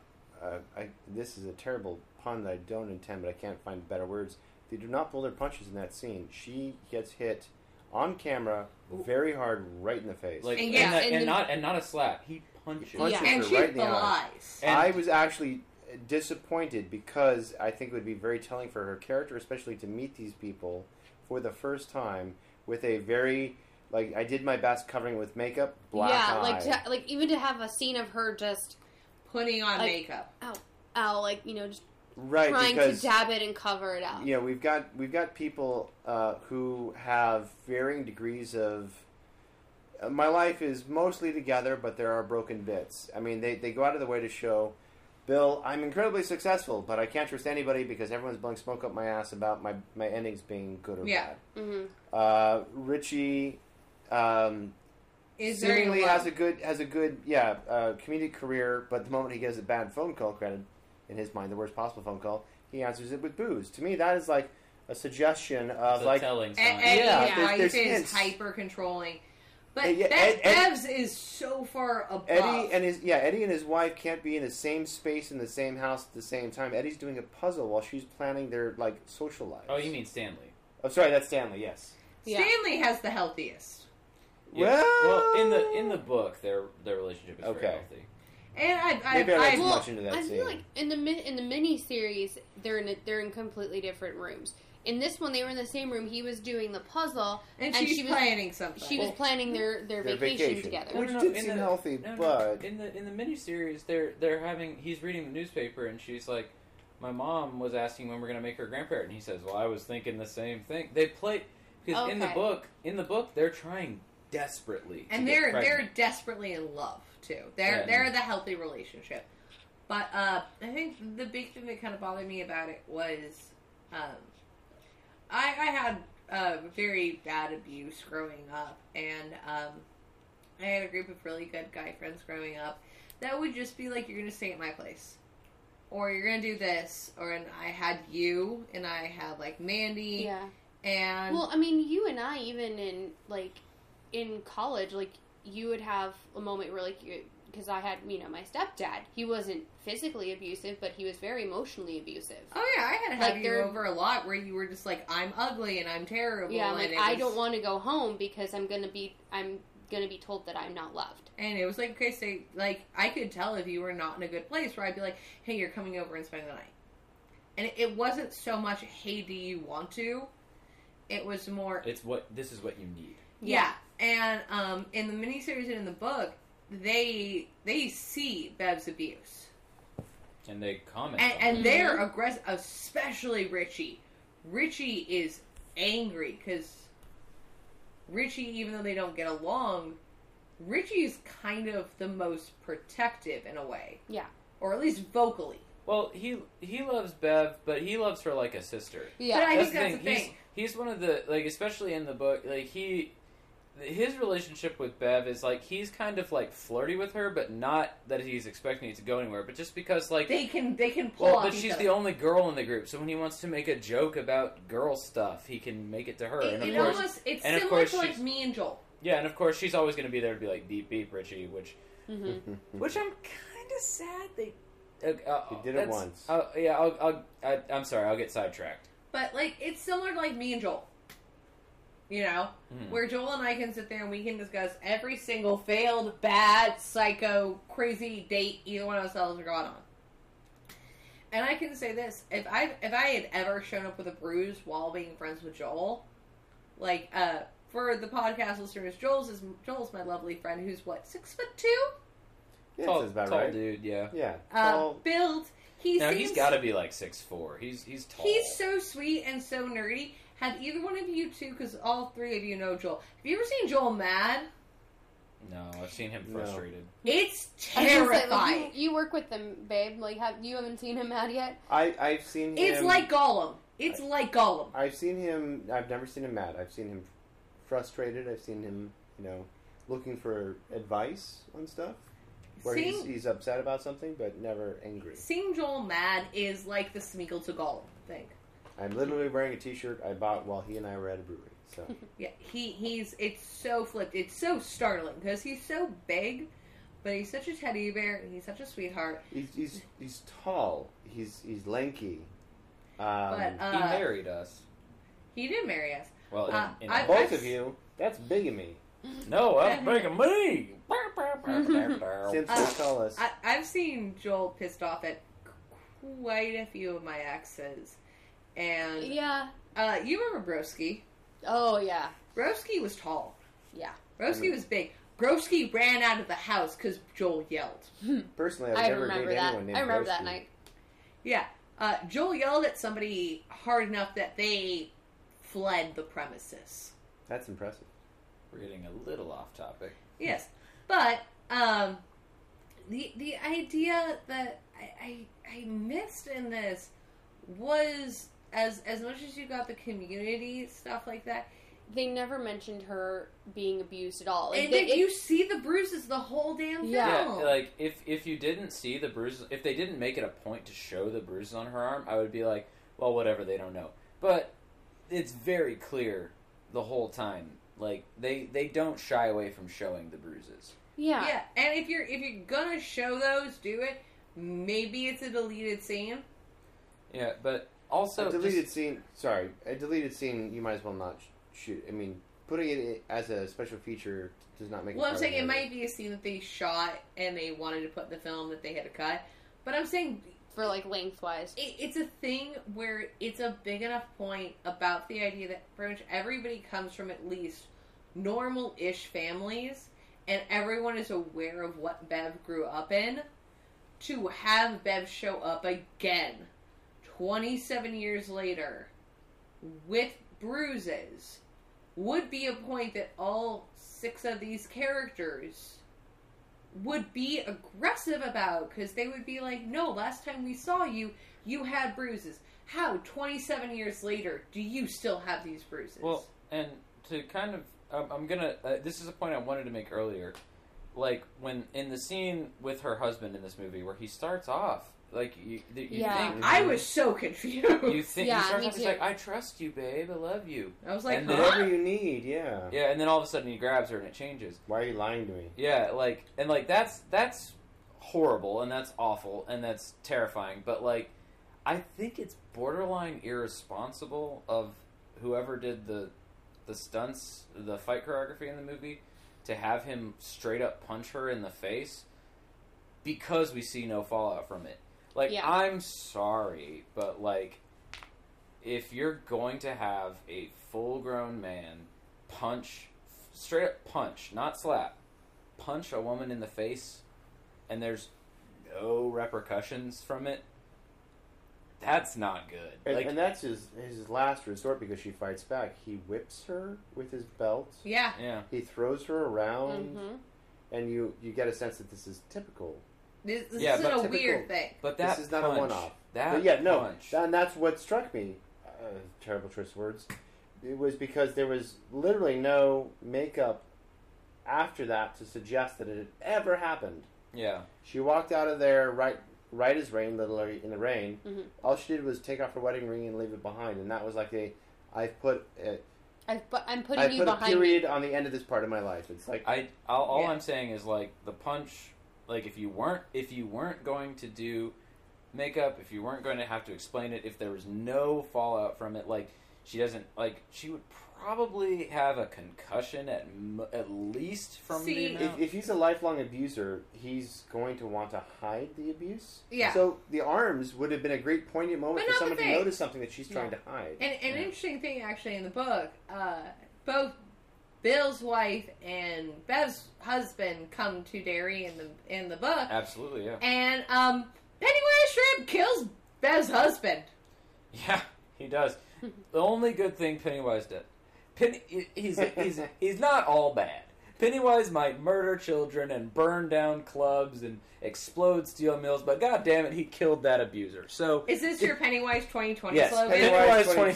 2020. He kills abusers. He may eat kids, but he kills abusers. Pennywise 2020. He's not all bad. So speaking of marriages, something they didn't do in the movie, and they kinda did in the miniseries, but they did not do it all in this, is the idea that they can't have kids. Yeah, like I know, like Josh mentioned earlier, that Stanley and His wife. Stanley's wife. yeah, I think Stanley it's and his wife. Priscilla. Eh, Sure. Sure. Stanley and his wife Priscilla. Stanlina. Stanlina. Down with Stanley it. and Stanlina were desperately trying to have babies in the book. Right? Yeah, and they couldn't. And it was one of those things, there was no medical reason. So, but yeah, so in the scene, when you first meet the characters, you actually meet them as adults first. Stanley and Stanlina. Yes. So I'm saying all the Losers Club, you actually meet them as adults first in the book. You don't meet them as kids. You meet them, the first time you meet every single one of the kids is them getting the phone call from Mike. Mm-hmm. That's the first time you meet all of these characters. So, and Stan is the very first one. Yeah. So we go from Georgie getting his arm ripped off, Adrian getting killed by the homophobes / Pennywise, and then immediately the first thing that happens is Stanley gets a call from Mikey and kills himself. And us, introduced to these characters, have no idea why this man killed himself and why he wrote it in his blood on the wall. Which that they in the did. movie? Because I didn't see They that. didn't do it in this one. They did it in the They miniseries. did. And there's when Beverly has a little flash, you see it. You see Oh, it. okay. Oh, I I didn't missed see it it. then. I know they did it in the Okay. miniseries. It's very short. I saw it in the miniseries. Yeah, in the obviously. miniseries they make a big point of it because it's what Right. ends part one, so it's Yeah. a very Yeah. big moment. But I'm saying like in the book, it's literally you meet this guy named Stan Uris, and you're like, okay, why is he important? Okay, him and his wife are trying really hard to have kids, and they can't. And they go to doctors, they do all the fertility tests, and there's no medical reason why they shouldn't be able to conceive, and it's kind of baffling to them. And so, yeah, and we later come to find out that it's Pennywise's kind of curse on them. They're all successful, but they can't. Right. The idea is he doesn't want another generation to ever come back. Right. He wants them to stay. He makes them successful. Richie becomes a successful comedian. Stanley becomes, I think, an accountant. And Bill, like Chris mentioned when we were off air, mentioned like he's basically Stephen King. And Bev's a fashion designer. yeah. So they're all wildly successful to keep them far away from Derry. And as further insurance, he makes them sterile. They can't have children. To go back to, hey, we're talking about Mike. Yes. I had a massive issue with Mike in the first chapter. They nerfed him. Yeah, they nerfed the living fuck out of him. I feel like they did some good with Mike and some bad with Mike in this one. Well, They did give him the idea that Mike is the one that stays in Derry. Yep. He's the one that has now compiled all of this. Mm-hmm. But they kind of make him into a bit of a psycho. That I don't think he ever was in the book or in this. In all those stuff, he's more like noir detective style. Where he's very focused on what he needs to do, not so much emotional. He never lies to the group. He never pulls this shit that like he pulls in the movie. With the ritual of Chud, which they did, which it has they an umlaut. they call it Chud in the movie. They call it Chud in the movie. Okay. Not to be confused with the film C.H.U.D. Which is a fantastic 80s Romp. Gremlins Romp is a on good word, acid. Yeah, so... Okay, Romp. But... maybe this was a fever dream. Maybe I misremembered this, but does anyone remember the first trailer for Chapter 2 that they put out? Because it portrayed Mike as an investigative journalist of sorts. They had a scene where he went to like a crime scene, and they just didn't put that in there. So I was surprised when he was just randomly wandering around at night, getting around police tape, just poking around. And well, they he's a also librarian. had a scene in one of the trailers that was, your daddy always wanted to do this to you. That was not in the movie. What's the context? It's the creature that goes in the house too. The old lady? Yeah. That says in one of the trailers, your daddy always wanted to do this to you. Oh, wow. That was not in the movie either. That's right. Because we discussed that, the idea that, like, Bev's greatest fear is the fact that she thought her dad wanted to rape her. But her dad never does, and they had a scene in one of the trailers that said, your daddy never touched you, but he always wanted to. I assumed he always did touch her. No, that's from in the book.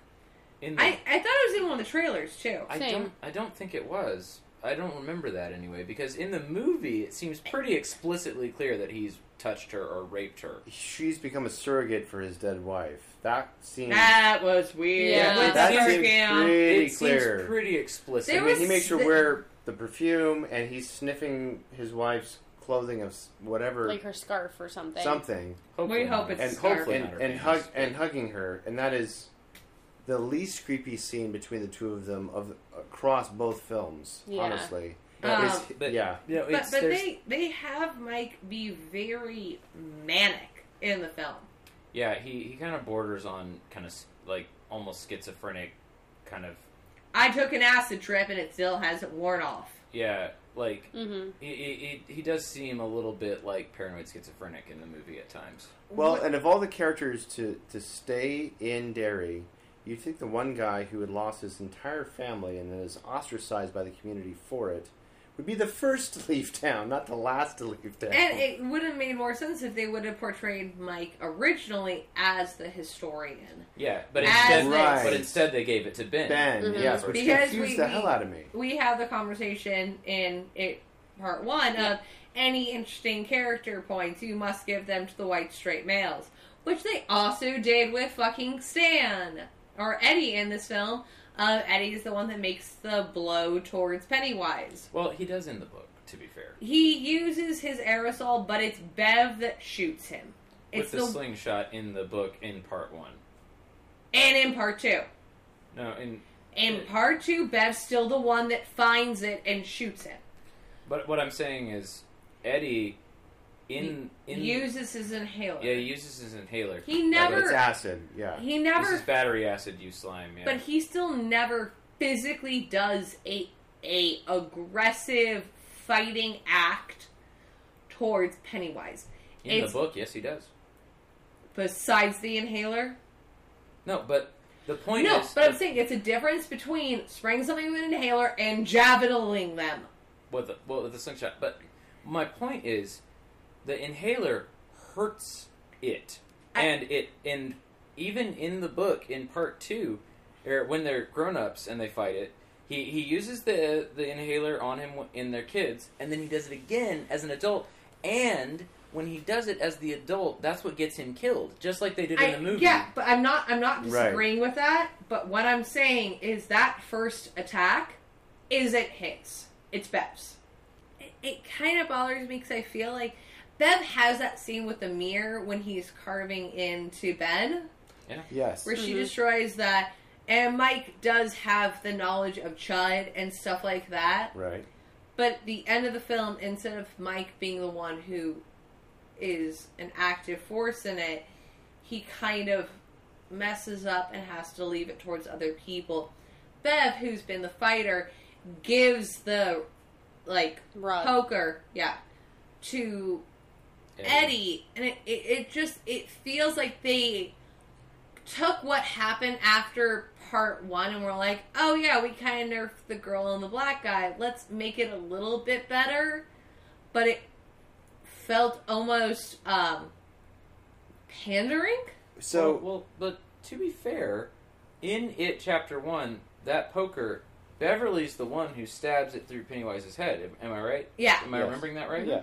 So, in a way, that kind of takes place of this, since they don't make the slingshot a thing because it's a subplot and it's not really necessary.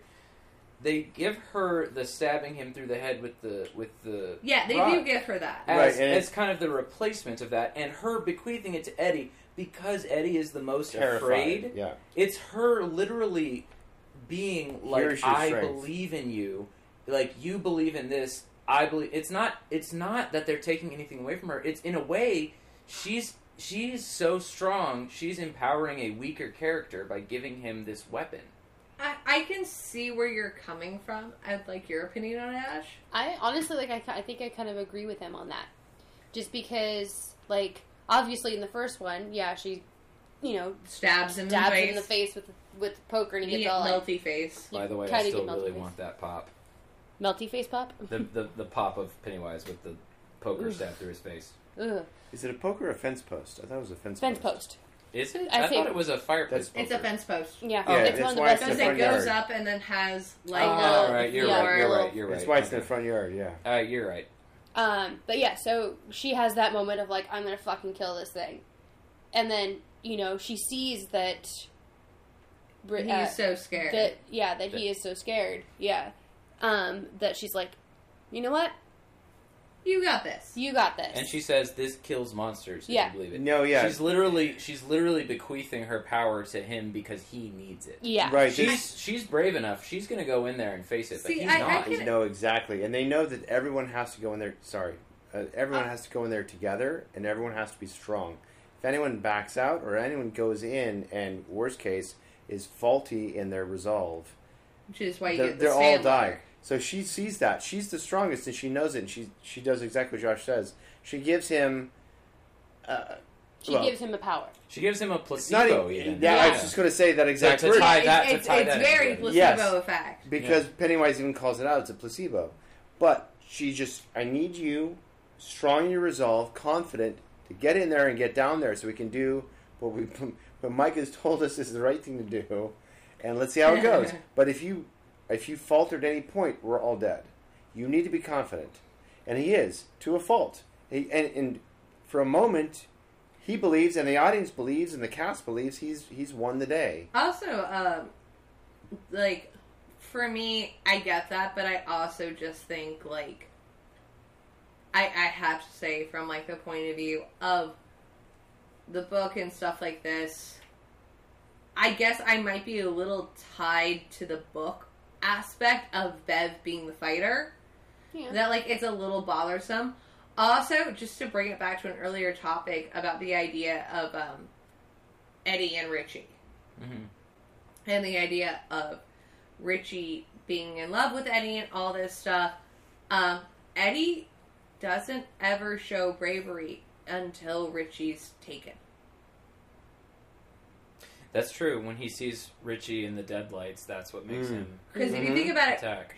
Eddie He throws it can't into the mouth, fight yeah. That's a very good point. Yeah. ever. And then Richie goes out and he's like, fuck you, and then gets grabbed and is floating. And that's the single only moment throughout the entire, both chapters, you ever see Richie or Eddie be aggressive. And while I'm not saying Eddie ever romantically loved Richie, I feel like But it was his best friend, and it's Yeah. that moment that your best friend, the person that's protected you and saved you, can't do anything. It's that ultimate moment of bravery. And I think that's a really interesting point because, as we've already mentioned, Eddie obviously lived under his mother's thumb, hypochondriac because he didn't know anything else. And as he grew with the Losers, he suddenly started to realize very slowly that maybe these fears, these weaknesses I have aren't real. They're fabricated. And he started to get away from that. But as an adult, once he left Derry, he didn't have a support group. He fell back into those bad habits. He fell back into, I'm a hypochondriac, I'm back on the inhaler, I married quite literally my mother, and all of this stuff. And literally seeing But- your the fear and the reality of your best friend being taken. Right. Imagine Eddie if, let's say, all of the Losers had moved together. Just even like, we're all moving to New York, all together, all 7 of us together. Imagine the person Eddie would have been if he had a support group and all of his memories of being like, we're stronger together, and I'm strong as an individual, and he wouldn't have been that person. Imagine the person he would have been. Yeah. He would have been completely different. I think it was seeing Richie at a vulnerable point where he might die, I might lose him. It's not. Maybe it's about romance. Maybe it's not. But the point is, it's like, I have, what I've been told is the only weapon we have in my hands, and I've been told I just need to believe. And this is a guy that, if you think about it, in the worst possible way, believes everything. I believe everything around me will kill me. I believe everything. What if I make that positive? I believe everything in my hand is a weapon. I believe I'm invincible. If he had said, I believe with every heart in my, every fiber of my being, I can't die, I don't know that Pennywise could have touched him.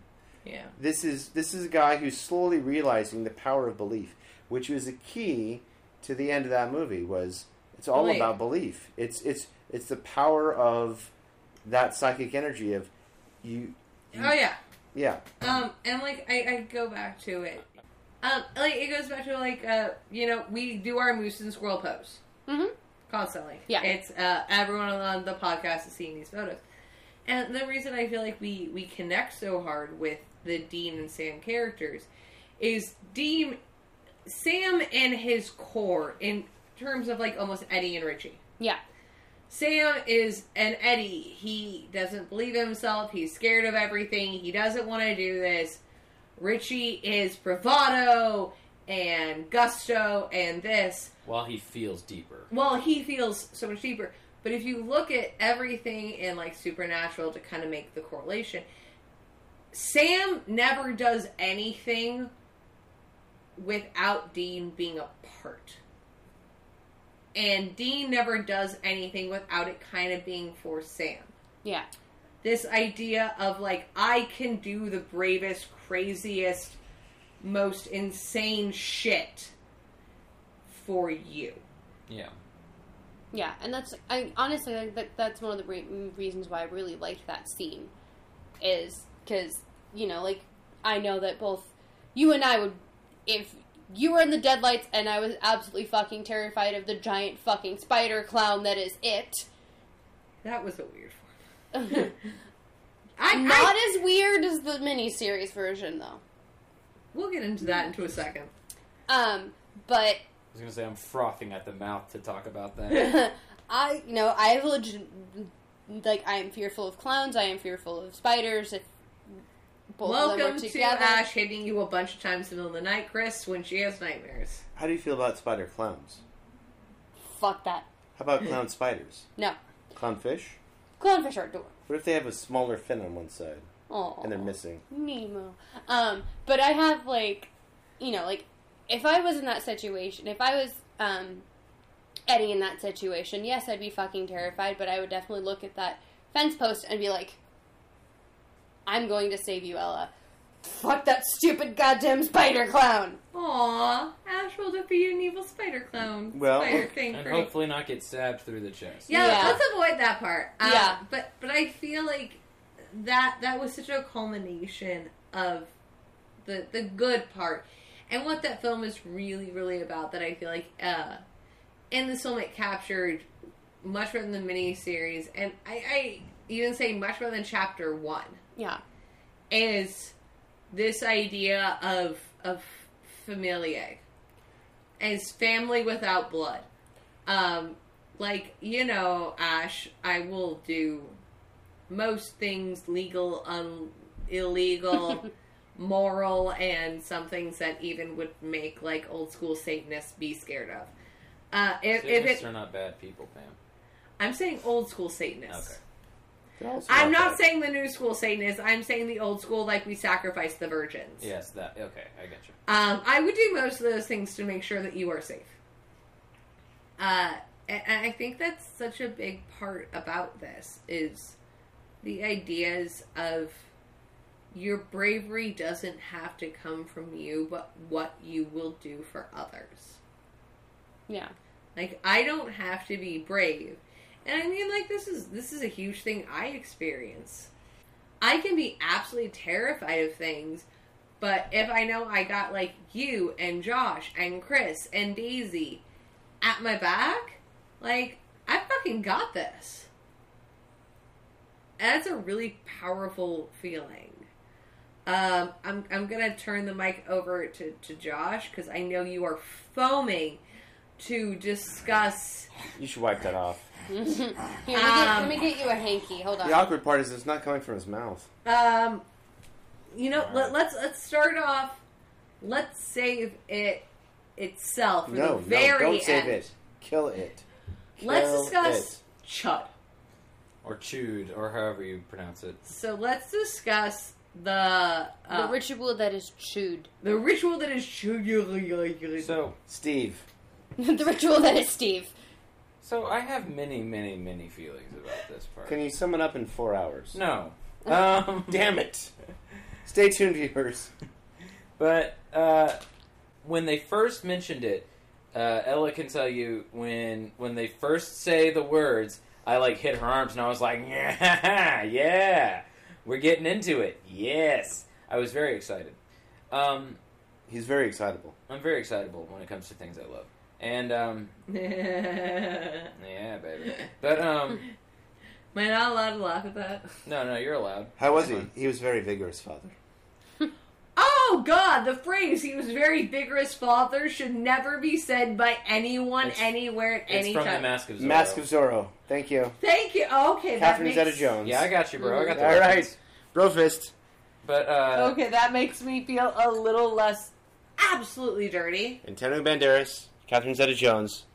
but they made it...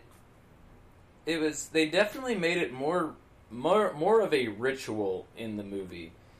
Where it was like, we have this urn, and we have to have totems, and we have to stand around it in a circle. And it feels very, Well, ritualistic. very ritualistic. Very rigid. Whereas in the book, first of all, they find out about the ritual of Chud when they're kids. It's like a peyote trip. Yeah, they basically go on a peyote trip, and they see it land in Derry, Maine, and they're like, Oh, and Ash, guess who spits out Pennywise? Guess, because it's your favorite thing. Spits out Pennywise? Yeah, what created Pennywise, Ash? The turtle. Yes, Ashley, would you like to go into the turtle? Ashley loves the turtle. It's her favorite thing. well, no, the turtle didn't create Pennywise. The turtle created the universe. Pennywise already existed. It existed with No. the turtle. I totally fucked that up then in the first episode. Yes, you did. And I listened to it, and I was just like kind of chomping at the bit, but it's okay. It's okay, because it's in the past. Wow, we have like a full king expert on us right It's now. it's a correction episode. Yeah. This is the redacted episode. I apologize for anything I told anyone in It Chapter 1. I am wrong. I will get spankings later. Yes, you will. But anyway, Wow, so that took a turn. so in the beginning of time, and it all fits within the King multiverse. And what you guys were talking about with The Shining actually does work within the King multiverse because We did something right. there are instances of people having quote unquote The Shining in other King works. Hearts in Atlantis, Insomnia, lots of other stories have people who have The Shining. So it actually would make kind of logical sense for like Beverly to have some kind of shine. You know, that all works. Okay. But so you have the turtle, who's this cosmic entity, who's basically God, who belches, Turtle god. who belches the universe into The existence. second writer to have a turtle god. It's a pretty common creation myth. Yeah, The world sitting on the back of the turtle. a lot of Pretty- Mesopotamian cultures and Terry Pratchett. Aztecs and So, Josh, you and I were talking before we started recording, and again, outsider here on, I've read some King, not a lot of King, but as far as the representation in the movies, the turtle is more of not a biblical god, if you will, or even a deity that defers to a people. It's more just I've created something and I've left. And More like Titus, like a giant god that just kind of goes around doing shit and Right, doesn't but- really care. exactly, if this is creation, it is not. If that creation is life, that's too binary. It's just creation. It is not death. It's the antithesis of creation. It's entropy. It's antithesis. Yeah. It's an ending. If that's a beginning, this is an ending kind Yeah. of thing. Is that right? Yeah, it's The turtle is light. It is darkness. well, Well, that's an interesting sort point. I of. want to. With Well, because they do the whole thing of to take out light to darkness, which I thought was weird. Well, that's why I To want to snuff- hear what yeah, Josh has to say To because snuff out the light, there needs to be darkness, or whatever Yeah. the chant is. exactly. So with that's a great point. But like with the deadlights, it's almost more of like a tool that it uses. Like an anglerfish? Kind of. I don't know Yes. why. I thought It No, is an anglerfish, alright. Accurate. But like Terrifying. because when he My niece loves them. one of the reasons That's why also it terrifying. is like my favorite Stephen King book is because at the end, when we finally get to the Ritual of Chud, which is the entire last part of the book is called the Ritual of Chud. Okay. And that's the part where it's the kids fighting it and the adults fighting it simultaneously. Can I ask one question? Because I haven't read the book. Mhm. I've read parts of it. I haven't, or I read it, I think, in middle school, but it's Long big. time ago. Is the child sex part of Chute? No, it's not. Okay, Okay. just checking, because if at least it was part of the ritual, I could give Stephen King some reason for that scene. No, it's hard to explain the child sex thing because I remember that scene. it's- I remember being very confused. It's more a way of like connecting them childhood all. to adulthood. It's more a way of like connecting them all. They all Connecting have them all this thing. and And- perceiving that correct me if I'm wrong, but they're trying to. They see he has power over children or the weak-minded, and they feel like having sex is their easy gateway into adulthood. Is that right? No, it's like I said, it's weird, and I'm sure We'll all Stephen agree with that. King will be the first one to admit it. I'm sure. But And like, he said actually if has. he could redact that scene from He the would. book, he would. Yeah. I kind of wish he had, but like, but no, it's after they've killed Penny or thought they've killed Pennywise. Literally, the memories, like like that, the whole how memory is a huge theme with it, right? Mhm. People forgetting, Yep. and remembering, and forgetting and remembering. They literally are forgetting how to get out of the sewers after they fight Pennywise the first time and they beat him, or they quote unquote beat him. Cujo's angry. At Yeah, this comment. Cujo's angry at this because I'm not talking about him. I have a baseball bat I can shove into your face later. Anyway, but like basically like they're forgetting their way out, and then Beverly kind of is like, this will keep us together. This like kind of like binds us. Like it's a whole thing, and it makes sense in a vacuum of the story, but when you look at it without any of all the context, it's just weird and creepy. And even in the context of the story, it's still a little weird and creepy.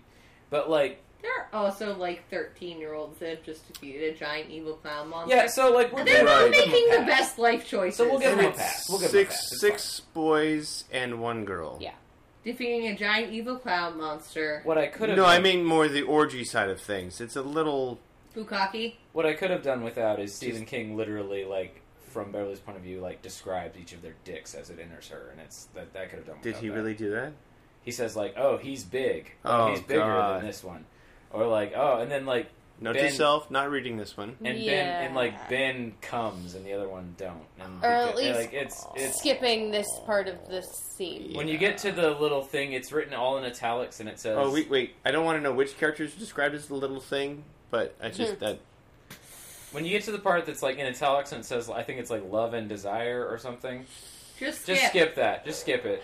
Just Done. skip it. Done and done.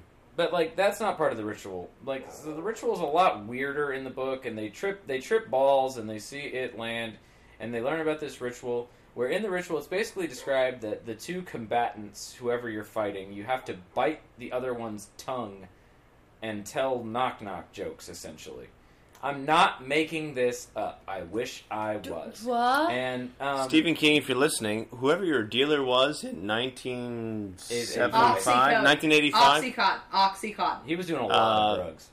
please hit us up at Ella Evella. But like. This is after his accident. So this is No. a lot of This Oxy. was well before the accident. Oh, then damn. This is just in the 80s when he was on a lot of drugs. Well, it was the 80s, and he was So- making a Okay, lot of valid. money. It was before he Yeah. got clean. Basically, this is before he got clean. Which I know we talk about Stephen King having a lot of like writing unhealthy relationships, but him and his wife have a great relationship. We talked Yeah. about this And in Carrie. The she's fact that wonderful. his wife saved the book Carrie. Saved the book Carrie. She got him off drugs. She only took a sledgehammer to his ankles once. Yeah, it was just once, and it made I'm for sorry. After this many drugs and And it made for a apparently a great child movie. orgy scene, I might take a sledgehammer to one of Josh's ankles. Mhm. Man, if he rebounds and he does good work, then that works. That's what matters. But like, so that's it's metaphorical, like the whole tongue biting thing. And basically, they do a version of the ritual when they're kids, which we didn't see at all in chapter 1 because it's a lot to get into. Or in the miniseries. Or in the miniseries, they don't mention the ritual at all in the miniseries. Yeah. No, No, not it's at just, all. It's just the iron things. Yeah, the silver The silver. Silver, yeah. because it's pure and werewolf mythos and shit. Yeah, they really Yeah. oversimplified things there. Yeah, but like but as a kid, Bill does the ritual, and he basically fights Pennywise, and he metaphorically bites Pennywise's tongue during the ritual. I And have a question. How do you metaphorically bite someone's basically, he astral projects. Mm. To put it simply, when That's Bill, a simple answer? when Bill and it become embroiled in their fight in the ritual, they're both basically existing in the astral plane where it exists as the Deadlights, and Bill has a chat with the turtle. Bill talks to the turtle. Yeah, you In the mentioned book. that in Yeah. season 1. Do you know the end of Doctor so Strange, where he just keeps rewinding time to fight Dormammu? It's kind be- of like that. Yeah, Yeah. that's a good way to put it. It's kind of like that. I mean, that's the astral plane. There you go. But it's a lot less ritualistic than as they depict it in the movie. And then, of course, when they're adults and they go back into it, they're trying to do the same thing, but it doesn't work out as well. Bill doesn't reach the turtle. He screams out at one point, "Oh my God, the turtle's dead. We're fucked." Holy shit! Like all this shit. Like things go sideways, and that's when Eddie shows up with the inhaler. This Sprays- is a battery acid, you son of a bitch. Right. Yeah, it's either you son of a bitch or you fucker or something. It's not Yeah. you slime. That's what they changed it to in the TV movie because they couldn't curse. But yeah. Sorry, Chris. You had something. I was hearing all of this. What I'm not hearing is inclusion of the Native American tribe. That is. Oh no! It totally is like a Native Okay. American like peyote trip. Okay, because that Yeah. was a key point in the film. Yeah, it's They literally Mike talks about, and they show a flashback to him going to their reservation and He going on a drugged spirit Bill journey it. with them, and then he openly admits after the fact stealing an artifact from their reservation Yes. for Yeah. their version of the ritual of Chud. Yeah, it's a little problematic that Mike's stealing shit from the indigenous people. I mean, he but- doesn't admit it And right then away. It drugging takes like his- 2 or 3 tries. And then drugging his friend with that same... It was that a root. same Straight peyote up root. drugged his best friend. Right, there's water in it. Did you drug me? And Ben feel like winces when he that's drinks the water. I after- noticed that right away. Ben winces when he drinks the water, and then it's like another 90-second beat before something's wrong with what I just drank. I feel like that's Ash when I make her a Ella drink. Yeah. Where I'm like, Yikes. did you make me an Ella drink? Oh God. Oh God. But so I know. the ritual is so much different. I appreciate the fact that they included some form of ritual because honestly, how else are you going to stop a fucking demigod, which is essentially what it is? Silver things. Yeah, like other than some other worldly shit, but. The squeezing of its heart wasn't interesting. That's how they kill it in the book. I will say, I logically, I understand what they did, but oh my God, that ending visual effect was fucking stupid. Which one? The flattened Pennywise. The Yeah. deflated pancake. Yeah, Well- the deflating pancake with the 3 arms flapping. I get it. I understand what they were trying to go for. The idea of the more and more you insult it and you belittle it, the weaker and more like physically deflated it gets. But to have this monstrous, terrifying creature go out like a Looney Tunes cartoon, Well, essentially, they bullied it to death. Yes. and it looked like a Looney Tunes No, that is- cartoon. They did. They bullied it to death. They told it wasn't You're both good enough. right. You're both right. Yeah. And I will say that is my biggest issue with this film is that finale. Is it felt so anti-climb. It reminded me, I think I've discussed this once or twice on the podcast, of The Boogeyman. Mm-hmm. It was this great film. The first 2/3 of it were terrifying and creepy. It was when I told you that had the creepy dog thing that like came out of there. Yeah. And it was great. And then the last third of it was, and I love Doug Jones. We love Doug Jones. Doug Jones is great. But when you We know just... Doug Jones. Oh, you mean the Bye Bye Man, not the Boogeyman? Oh yeah, the Bye Bye Man. But when you... For a second, I was like, really? The Boogeyman? That movie But was when you god-awful. just see Doug Jones with not a whole lot of makeup and a cloak, The whole time you're just like, hey, Doug, what's up? that's the last third of that film. That's the monster. It's just Doug Jones in like a Halloween City cloak. That it. And you were just like, really? The build up and the terror, and you were a giant spider clown with claws, and now you look like that one cartoon I saw where Elmer Fudd got left out in Arizona. So, Ash, we were chatting a little bit earlier about the forms, like the it forms. What were your thoughts on the multitude of forms that final boss battle took?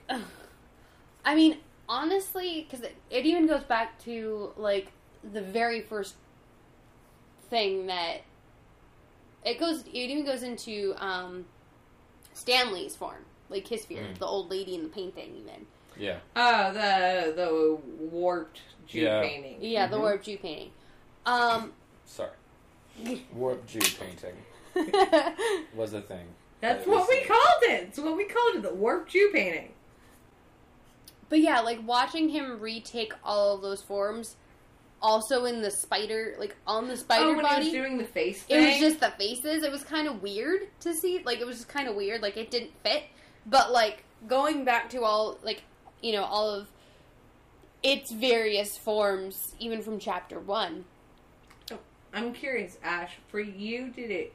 Because we've had this discussion. You've probably been the biggest advocate of practical makeup on the podcast. Because you know at certain times, I do love a good CG. Yeah.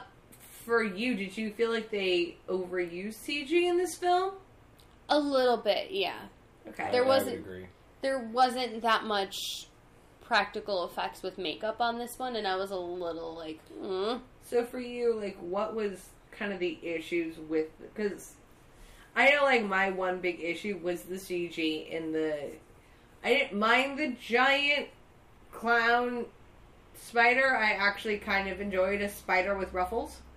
That is a phrase I never thought I'd say in my life. A spider with ruffles is great. I mean, everyone's got their kinks. Yeah, No kink that's shame a new here. one for me. I'm going to find a little spider and put a little ruffle on it. But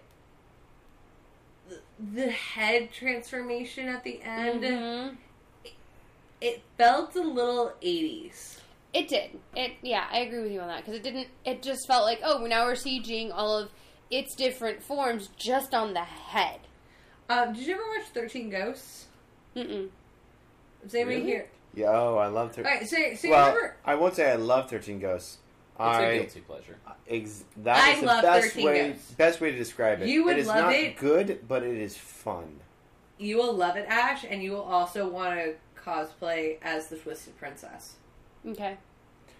And That's the one I'm thinking of. The Twisted Princess is in the naked one, right? That's the homecoming queen. or a supermodel or something. The thing that gets me There's about a that naked film, one, and then there's a one that's a homecoming queen.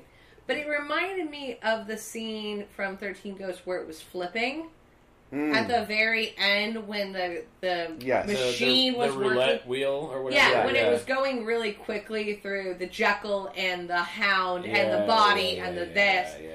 And it was that very quick kind of abrupt CGI effect. I felt like that. I felt like they did some really good CGI effects. The plague creature they did again, which was also You mean the leper? the leper. yes. I'm trying to remember his name. It's from Lights Out, not Lights Out. Not Doug Jones, but I don't know what. Javier Botet. Thank you. The actor. Yeah. The plague monster, which was once again played by Javier Botet. We got to get him back. That amazing man was really, really good. But I feel like the issue is they did more CG in this film, mixed with those really great practical effects they had. Yeah. So like in the scene that like I legitimately we got to the old lady's house, and I reached over and I lost feeling in my hand for about 45 seconds because Ash was just death gripped on it. Right. But you loved you were so excited for that scene because the old lady creepy. Mm-hmm. But then when she turned into that weird CG thing, for me, it felt so pulled. Yeah, I feel like with the trailer, it didn't feel that way. With the trailer, you got more of like, I'm the creepy old lady. Well, I feel like as soon as you make something super CG and you make it not just otherworldly, but also like what's the word I'm looking for? Like measurement wise, like when she's obviously really tall, exaggerated. When you get the schematics all fucked up and things like that, like it jostles you in not a good way. Well, we've discussed that on the podcast. That's my favorite form of horror. Yeah, it's the body dysmorphia. It's body dysmorphia. Yeah, but she already had that. But that was the issue, is when you're showing an actual human showing body dysmorphia, either by, like, physical effects of, like, how Bill Skarsgård can move his eyes in opposite way, or the fact, like, Javier Botet is double-jointed in every way, and he can be really creepy, and you're showing that, and then you show it on a CG. So the CG just it can't give me fear. Well, so there's a well-known scenario where when dealing with CG, where you're crafting something from scratch and it's meant to mimic a real life human being, you fall into what's called the uncanny valley. Uncanny valley, yeah. Yes. So when you're dealing with mixing, so that applies when you're crafting something from scratch. You're trying to make someone who looks perfectly human and realistic from scratch, where they look very real, but there's a margin of error where people know, God, that looks so real, but it looks off. And it could be pixel perfect accurate, but all it takes is a smirk is off, a nose twitch is off when they sneeze, they blink wrong, and your brain just goes, this is now an arithmetic problem. There's something off. I want to solve this problem. And now you'll never look at that as human. This is different because we have actors, live actors, playing these characters, even under heavy makeup. And in the case of Skarsgård, so with the Uncanny Valley, even when you have somebody on screen with heavy makeup, you still know, because you only know them in the scenario of this film in that context, where the moment you go full CG, unless it is pixel perfect and is not expanding too far beyond the realms of reason, where you might squint, your brain will fill in the gaps and just assume, oh, that's okay. Versus, the moment Skarsgård's head, his jaw extends over the back of his head and the deadlights are there, and he's just got 30 rows of teeth, then your brain still goes, that's an effect, it's okay, but it's still within the realms of the scene. Yeah. They didn't cut to a CG. It was real, and then it wasn't real. If you look at it, even if it was Mama. Yes, Mama's a good example. They elongate his face in certain things. The hair is CG. Certain part about the costume are CG. But there is not a single scene in Mama that I don't take Mama being real. Right. Because they don't fully ever take her from live action to full CG. It's always augmented. An augmented thing. But to the example that you, Ella, and you, Ash, brought up earlier, the elder woman with Pennywise, because he's under heavy grease paint, he's already unreal to look at. Mm-hmm. Adding CG is easier to stomach than a woman who is not under heavy makeup, and suddenly the next time you see her, she's doing unrealistic things. Her body is stretching and growing.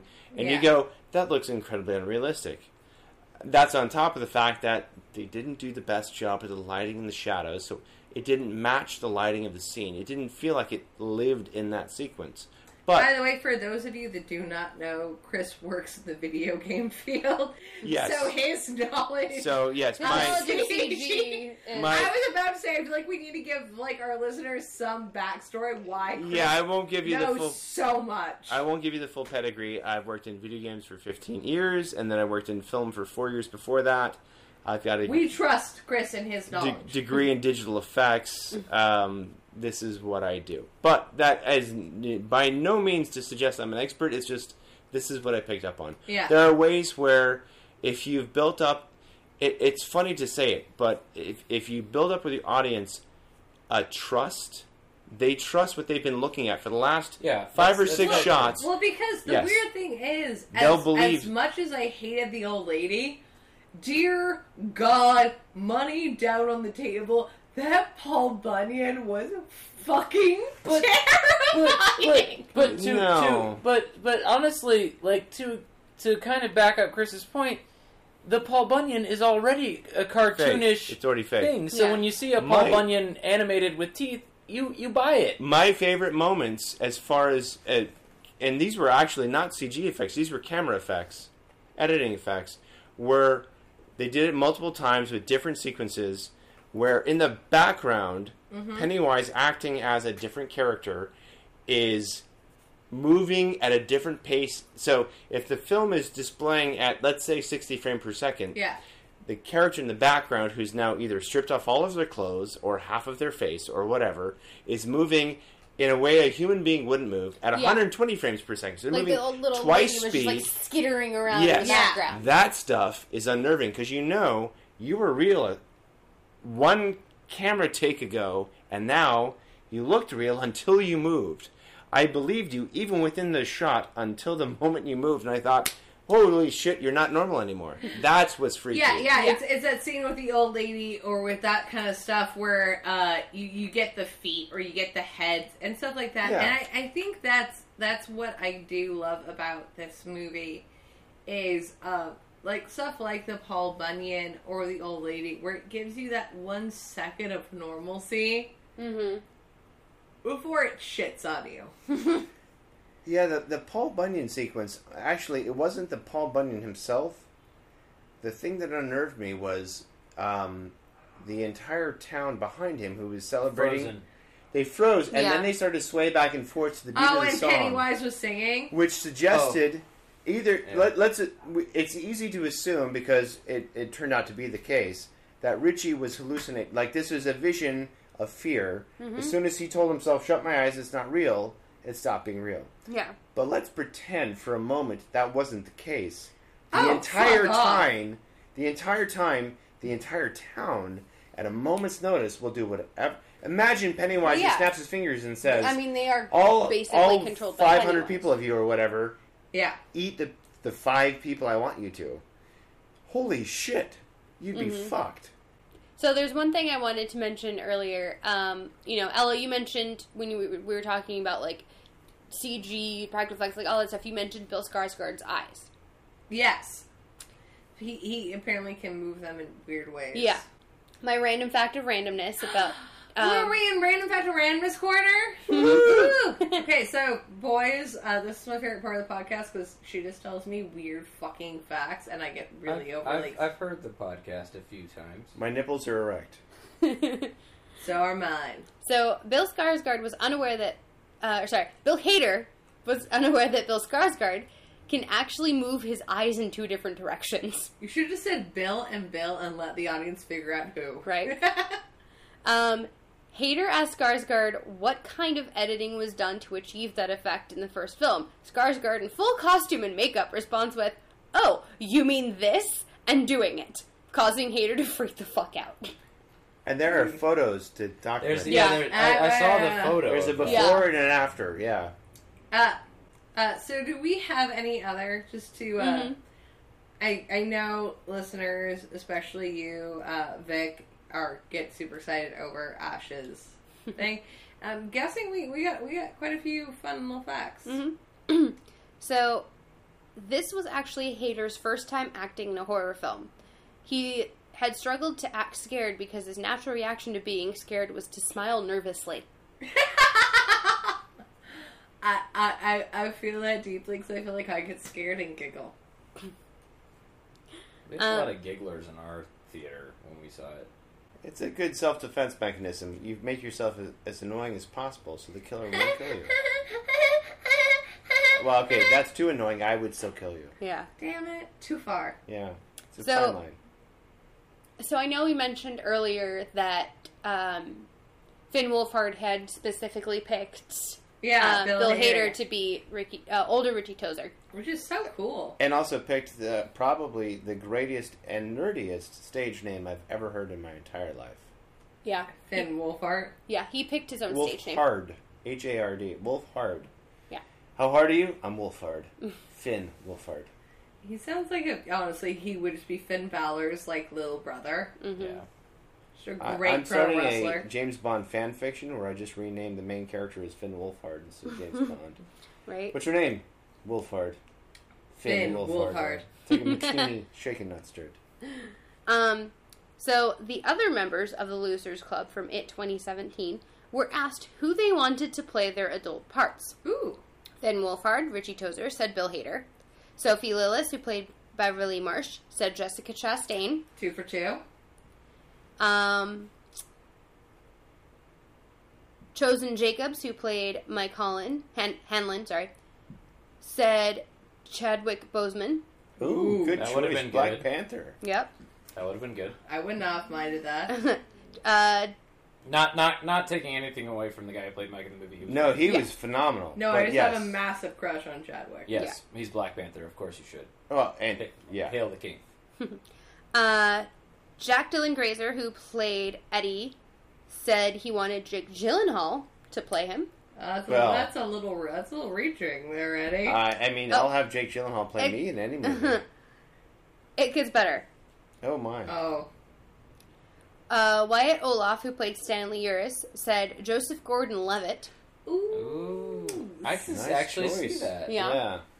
But I don't think know Joseph I'm Gordon... down with Jason being my nice shoe boy. I don't know if Joseph Gordon-Levitt would want to show up for one scene and then he slits his wrists, though. Yeah. I'd still be impressed. I agree. Jeremy Ray Taylor, who played Ben Haskam, said Chris Pratt. No. We went better. Yeah, Yeah. we did better. Yeah, I'm we sorry. did. Those I were- love Chris Pratt. Don't get me wrong. I absolutely love my Chris Pratt. I loved him when he was fat, nerdy, adorable. Maybe I that's why actually- he wanted him. This is a terrible segue. I won't get into it. I'll just say someone started a thread, someone who's a friend of this podcast, who started a thread as to who should play, if they were to say, I'm making a Shiny remake, who should be a Jack Torrance. It was Emily. It was Emily. It was Yeah. Emily. And the consensus was Tom Hanks. No. My guilty pleasure was, No. and I don't think he could do it, but was Chris Pratt. Because I wanted to circumvent what the actor is capable of, and I really wanted them to twist their fan base as much as possible. So I thought, imagine Chris Pratt trying to murder his family in the darkest, serious possible way possible. Okay, so random pause. We'll get back to that. Mm-hmm. Everybody give your, off the top of your head, Jack Torrance pick. All right, well, I gave my first one, but now I'm going to really give it thought. That was my off the cuff. Okay. Jack Torrance. You and have Emily. all of 10 seconds to think about this. This is off the head. So I got mine. Ooh. All right, Chris. Off the cuff, Yep. gun in my head. Yeah. I already named someone from the MCU, so that's where I was pulling from. Okay. Chris Evans. Ooh, interesting. Oh. I'm going with Chris Pine. Ooh, I like that one too. Yeah. Oh, I feel like that. I feel like the that. blue eyes can go creepy. I feel like the blue eyes can go really Well, and creepy. Pine has done creepy before. See, I like that. he's I gone like a that. little bit psycho. He's gone a little bit psycho. I I like- feel like I'd be down to see Pine go full crazy. He's got the range. He could easily do it. See, I'm going I with like Chris it. Pine. Ooh. Pine. He's pretty enough, Here- and he can go creepy. Okay, I'll give you one more. If you do Pine, this is just Okay. little flutter of the heart here. He's got to grow a beard. Oh yeah. Oh. Nicholson didn't have a beard, but I think Pine. Pine do the with full the beard. turn. Would, I yeah. want Pine with the the beard beard. would be good. A nice blonde beard. Yeah. He starts no beard, but to show he's been in the Overlook for a little while, he grows the Absolutely. beard. All right. What about you, Ash? I think I'm going to agree with Chris Pine. I got Ooh, I got okay, a 2 for Chris 2. Pine inductee. Mhm. Josh. It's so hard because I love The Shining so much, and I don't particularly love the Kubrick Okay, come on, give me. Ah, damn it! Why are you I'll putting be me on that the guy. spot? I prefer the movie over the book. The book's ending. Okay, fine. We can. Although, we can no longer be friends. That's cool. I'll say, I'll trump that and say, Steven Weber in the miniseries is my favorite. He is good. okay. That's Because we get the topiary animals again. I love the topiary. Okay. Josh, you gotta give it. Ash, Okay, Ash I'm has gonna- more. Let's. So I'm gonna go with another Oklahoma treasure. Okay. Say Of James, course. James Marsden. Ooh, it's a good choice. I like that. Imagine James Marsden losing his shit. just like starting with like that troubled, like, gosh, I'm trying so hard to make it work with my family that he could play so well, and then just fucking losing it, and then him getting to take out all that rage and frustration out of Cyclops getting killed in the first 5 fucking seconds of X3. Yeah. I'm still pissed about it, and he is too. I guarantee you. Okay, Because I'm no longer on board. Okies carry a I'm grudge. out. I'm out already because he was in Man of Steel, so I'm already out. So I've got 2 new ones coming off of Chris Pine. So Okay. number one, first one, not number one. Okay. First one, not my first choice. Okay. Zachary Quinto, Ooh. but because my number one, Carl Urban, I'm down. Judge Dredd, Carl Urban. Aylmer, That'd be good. Billy Butcher, and the Boys. I do love him in that. All right, let's finish up Yeah, our. Ash. So, what are the other ones? Let's see. So we left off at. We did Ben. Yeah, Ben wanted him to be Chris Pratt. Jaden Martell, who played Bill, said Christian Bale. Far-reaching and no, please God no. Obviously, He's too Wolfhard. busy gaining weight to play Dick Cheney. Yeah. All So right. obviously, Wolfhard's and Lilith's choices were the Yep. only 2 that ended up being cast. All right. What are the other interesting factoids?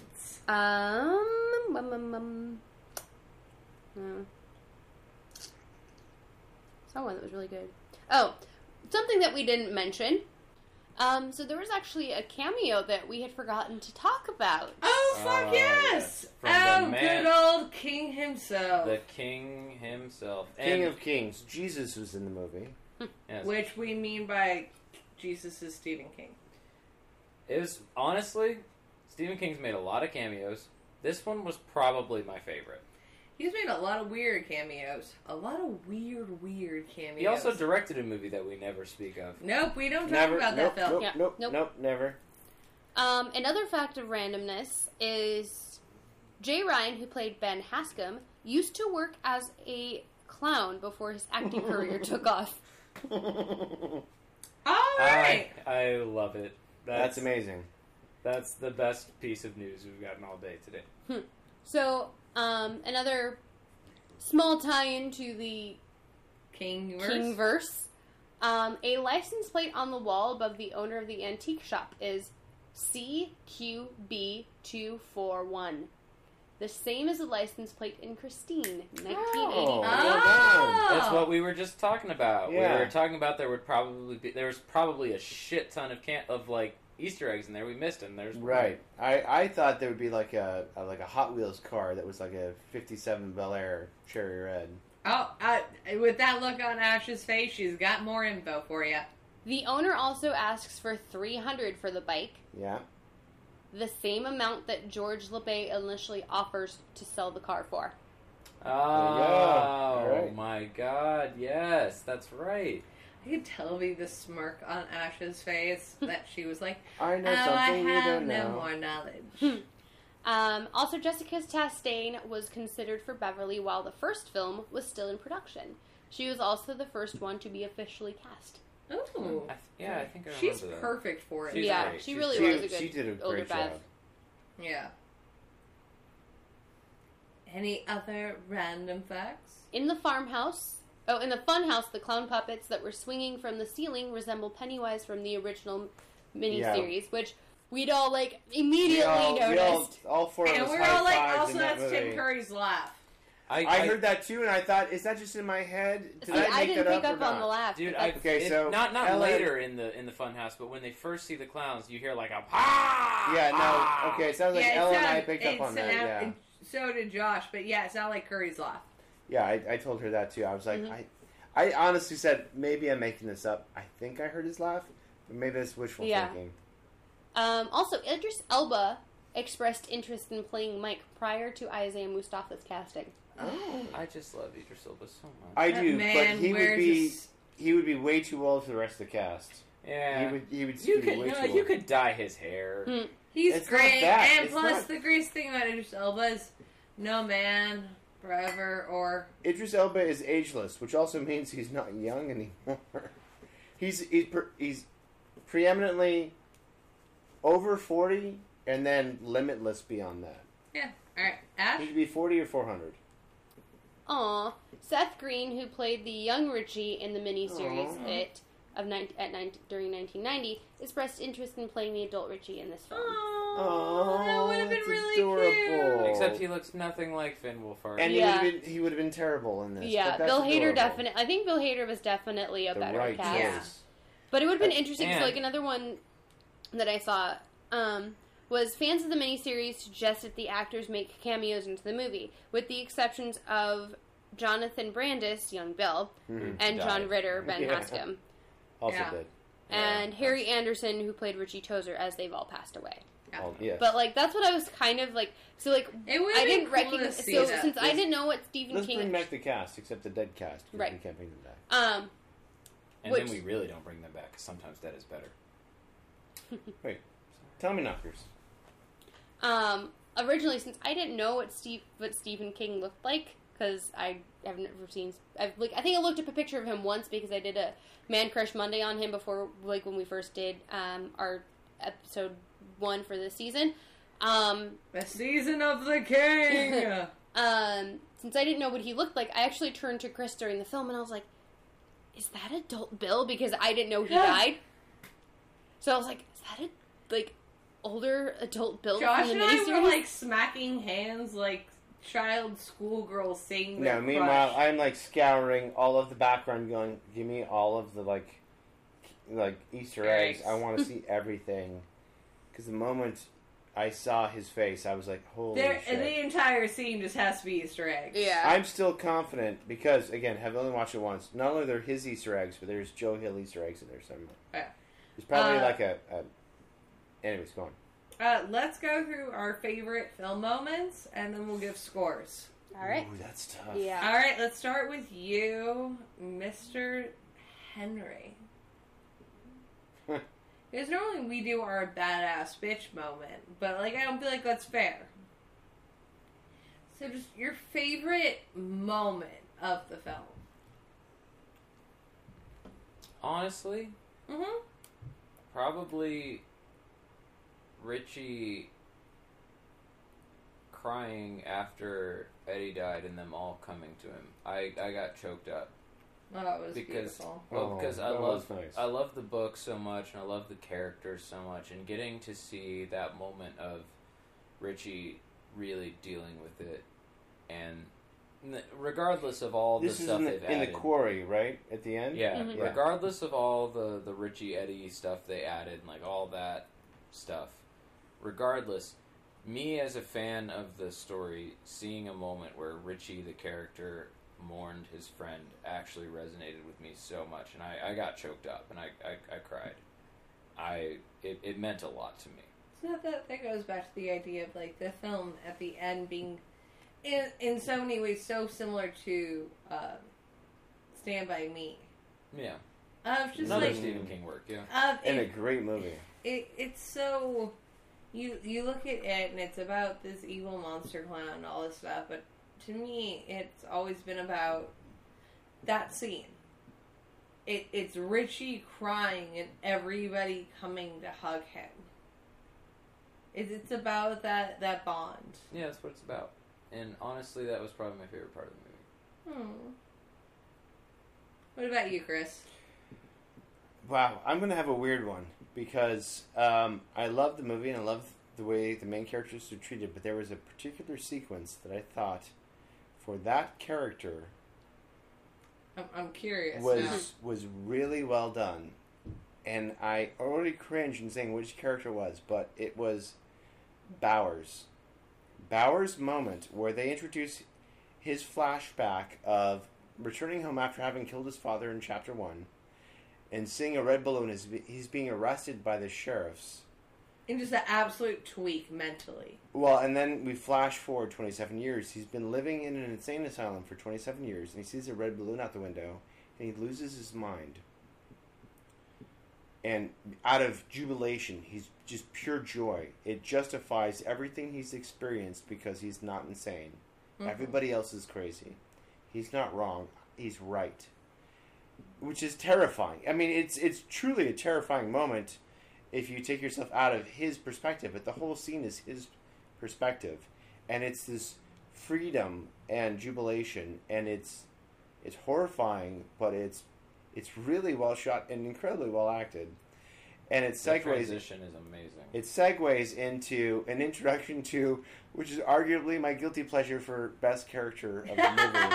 At first, it was terrifying to me. I was like, "Oh God, no! Don't need I that." loved him. I did. A zombified version of a character who died in the first movie, Zombie Hotstetter.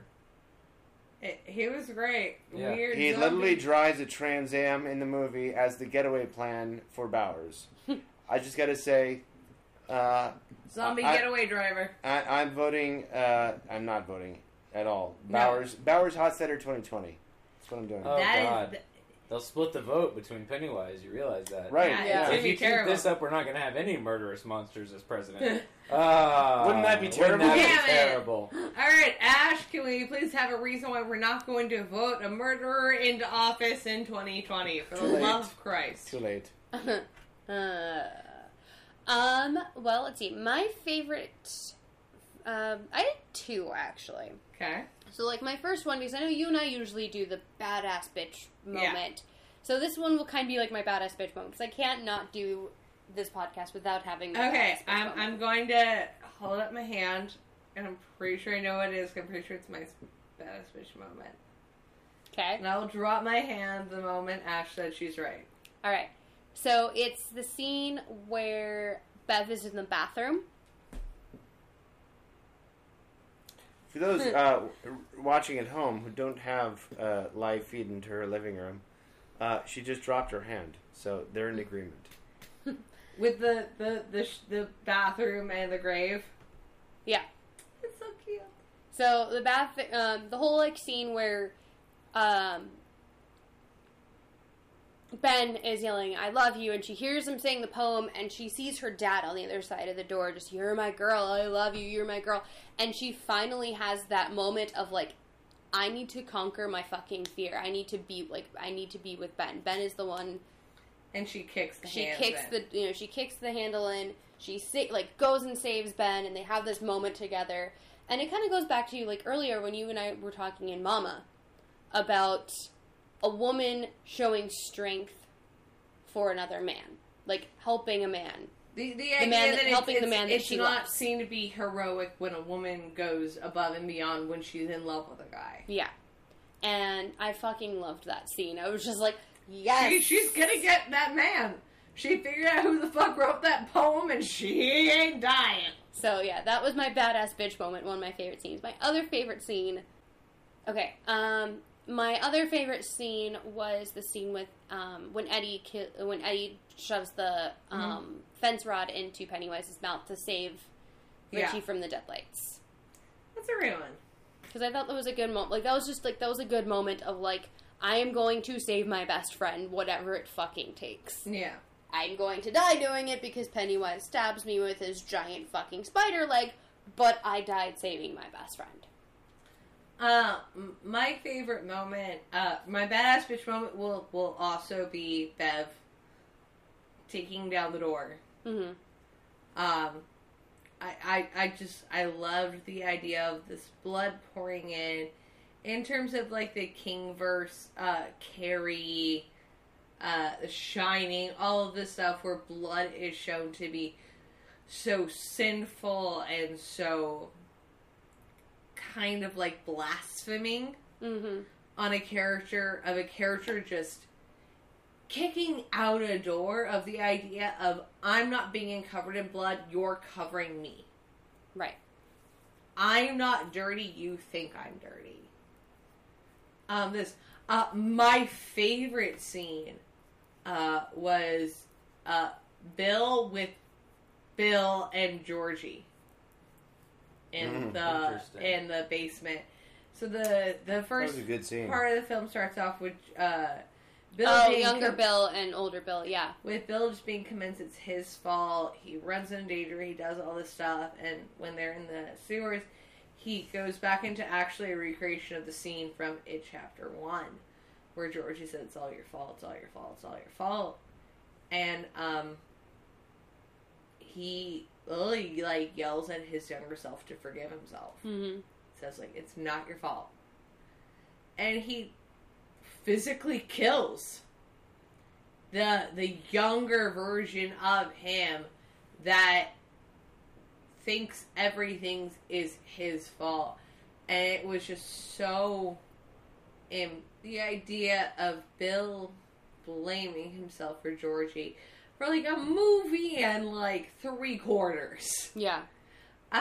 It was so amazing. Because in that scene, it wasn't that there was Bev there, or there was Richie there, or there was another. It was a self-actualization of this isn't my fault. And I feel like you don't get that a lot in character development in movies, where I'm now realizing this thing about me. Yeah. And I fucking loved it. I guess we'll start again. So we do our scores 1 to 5. Okay. So, Mr. Henry. Why am I first again? Okay. No, no. Mr. Shanley. Why are you skipping him? Because he's complaining. Okay. Okay, I'll go. Here we go. I'll go. 4.5. I loved this film. I had some issues with CGI. I feel like there are some things that I might have wanted to have an issue with. Okay, you made this character gay, you took this out, you did this out.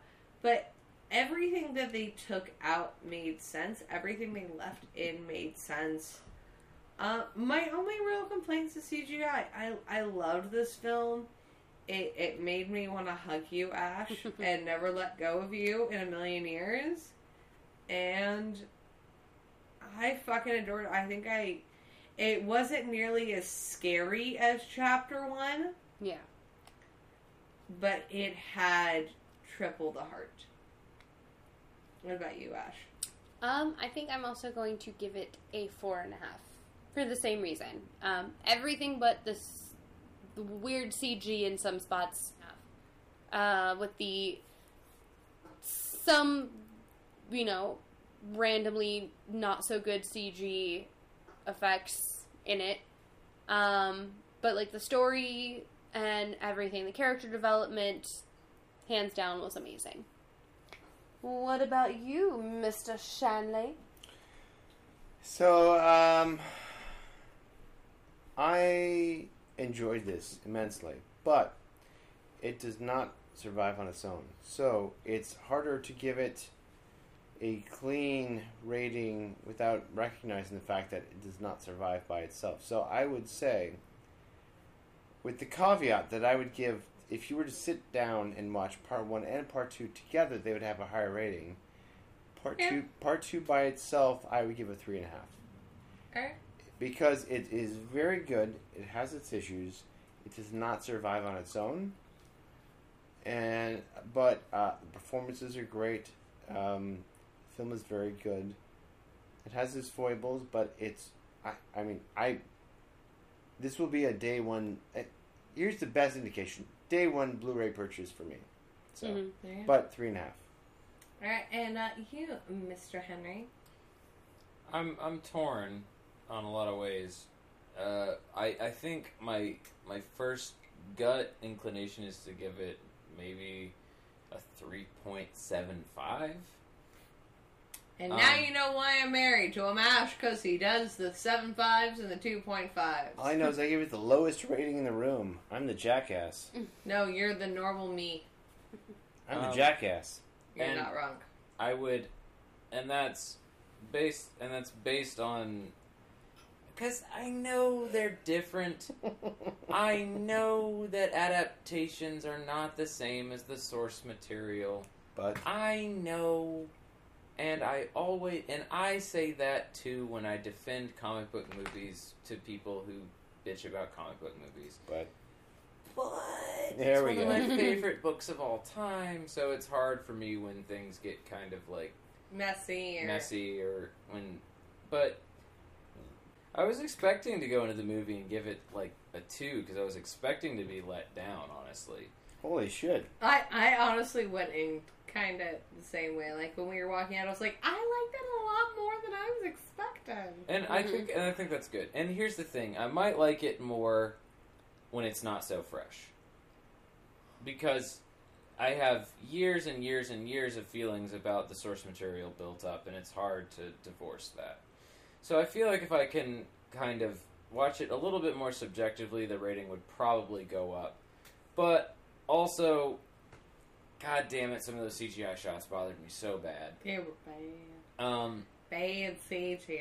But also, 3.75 is a very good rating from me. I don't like rating things highly if they don't deserve it. Yeah. I will agree with that. I will say, like, we all gave it above, or at least a 3.5. That's still really good. I'm super happy we got to go and watch this and do this together. This is our last episode for a month. Cause we got bells to ring and things to do. The next time you hear from us, Ash will be a married woman. She'll have a different last name and everything. Yep, I will be the Ash Shanley. I will be Ash Shanley. It rolls right off the tongue. That sounds Ashenly. Ashley. Ashenly. It actually sounds like a very fancy one. It does. I think I it will be has a it. fancy wine. Well, your last name will mean old hero in ancient Celtic. There you go. My last name means Fox of Kings. So. King of Foxes. King of Foxes. I'm very happy. Either way. We are so excited to be spending the next few weeks. We will miss doing the podcast, but I'm so excited to be focused on Ash's wedding. I will probably be posting a few photos on that day, and please send your love and all those things to Ash. We will be back in October, where we will be doing our Tuesday regular episodes along with Throwback Thursday episodes. Yes, we will be doing Throwback Thursday episodes where we will be reviewing old black and white style And movies. one of them's not black and white. Oh, that's true. But Pre-80s, wow. yeah, I think our latest is 84. Wow. yeah. But we'll be reviewing some 4 after you were born. Yeah, we're babies. some oldies but goodies for our Throwback Thursdays. So, They're calling you old. Yeah, no, I'm very old. correct. How dare you? So check I us prefer out ancient. in October for our regular schedule along with our Throwback Thursday. Also, a really exciting thing, in October we will be featured on Creepypasta. That's right. We will have a promo going on them, and we are super excited for that. So please, once again, check out their podcast, check out their Patreon. And I guess at the end of this giant, long mess of an episode, there's only one thing we can really say. Good. Bad. We're the girls with the mic. Check us out next month. Bye, guys.